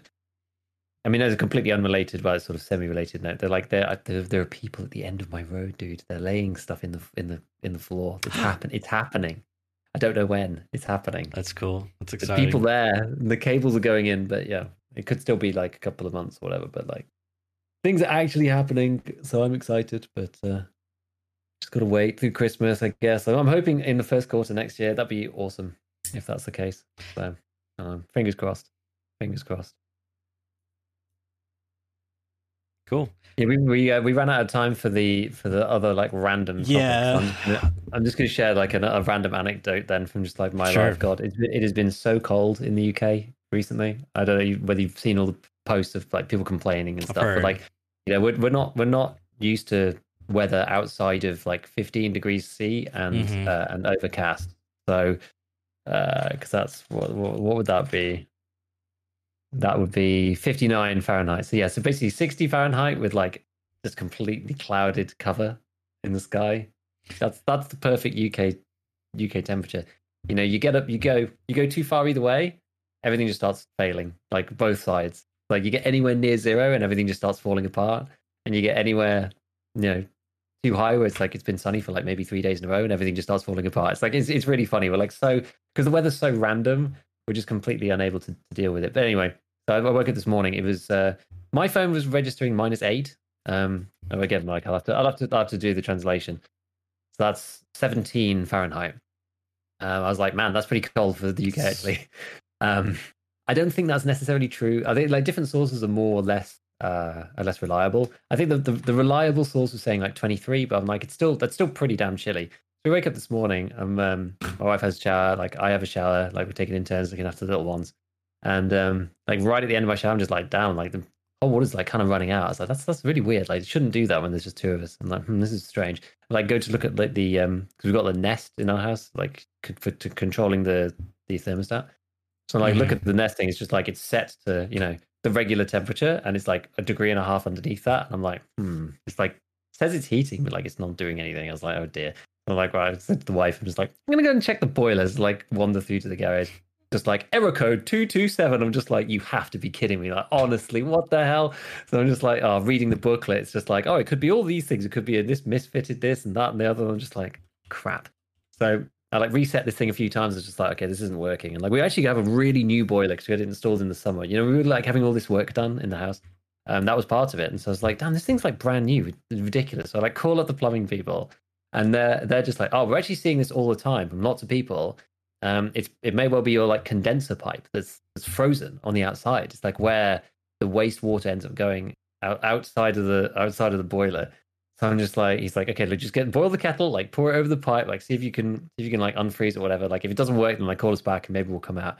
So like there I am in like minus freaking like ridiculous degrees with it boiling like a huge like puffer coat, like pouring like boiling water over this like black pipe. I've got an extension flex plugged in 2 times out of my garage with a hairdryer, and I'm like hair drying a pipe on the outside of my house. I'm just like, what the hell? Like, how has life come to this? There's like huge chunks of ice like coming out of the pipe. I'm like, what is going on here?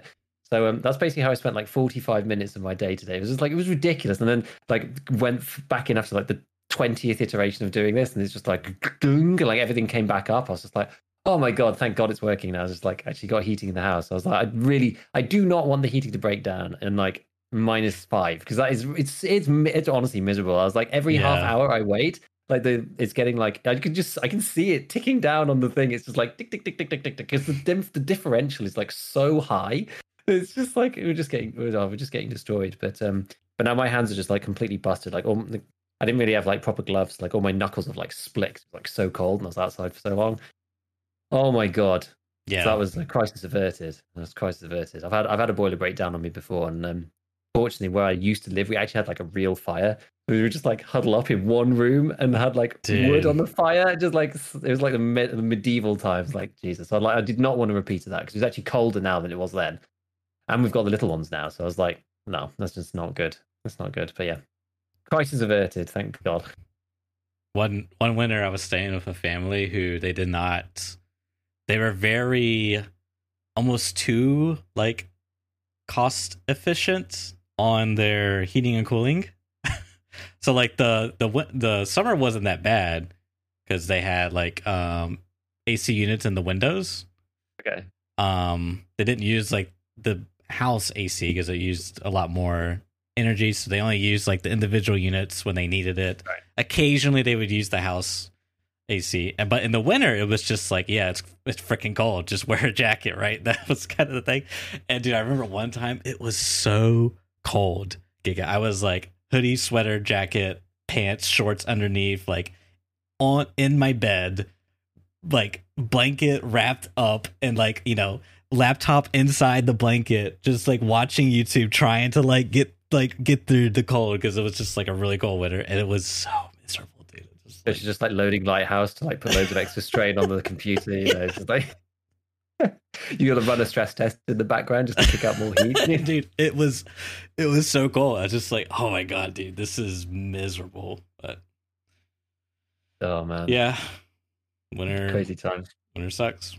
Crazy times. Yeah, it's been unseasonably cold. It's actually going to get a bit better for us, but we basically just had a week of like really frigid temperatures. And people laugh at us because it's not even like that cold. It's not like it gets in Canada or whatever. But like UK cold is weird because it's like really humid. Like lots of people have said this. Like you come to UK, it's like humid cold, it's like wet. Everything's just wet because everything's around like 0 degrees the whole time. So like it's not like if it's like -20, like yeah, it sucks, right? It's like it's really cold, but everything is just like completely frozen. Mm-hmm. Whereas in the UK, everything's just like it just like shimmers around 0. So it's like it's -5 in the night, and then it goes to +2 in the day, and then it goes back to, and then it rains a bit, and then it goes to like, and then there's like a mist in the air. You walk outside, and it all sticks to you, and then it all evaporates off, and it's like it's miserable. It's like a cold that gets into your bones. It's horrible, really bad when it gets like this. So we're going back to something normal, I think, soon. But oh dear me, yeah, I would rather have not spent my morning that way this morning. But at least we actually have a working boiler within like 2 hours or something. It wasn't that bad in the end. So I have a couple of things before we wrap it up. For those of you that are listening / watching till the very end, shout out to the 20% of you according to YouTube analytics. Logical Solutions has released a post. Giga, I sent it to you with the, apparently his sources say that there's no confirmation of wipe at this time, but multiple sources have leaked to TarkovChanges.com that a pre-wipe event is coming on Saturday, December 17th, 2022. They will update this page because they have some real information. Dun, dun, dun. That is fascinating. What does it say on Tarkov Changes? That's what I just read. That's what it says. Oh, I see. That's what it says. Yeah, that's what it says. But soon.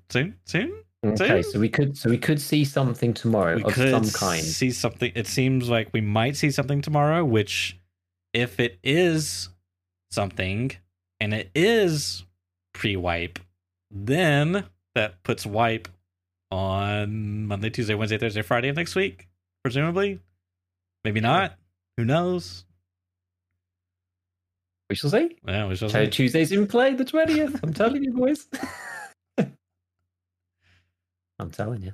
I think last time I was one day out on Tarkov Reporters thing. It looked like it was going to be the day, and then I think it was the day after something. So I'm not doing too badly. So we'll see. if I'm a day out or something again, then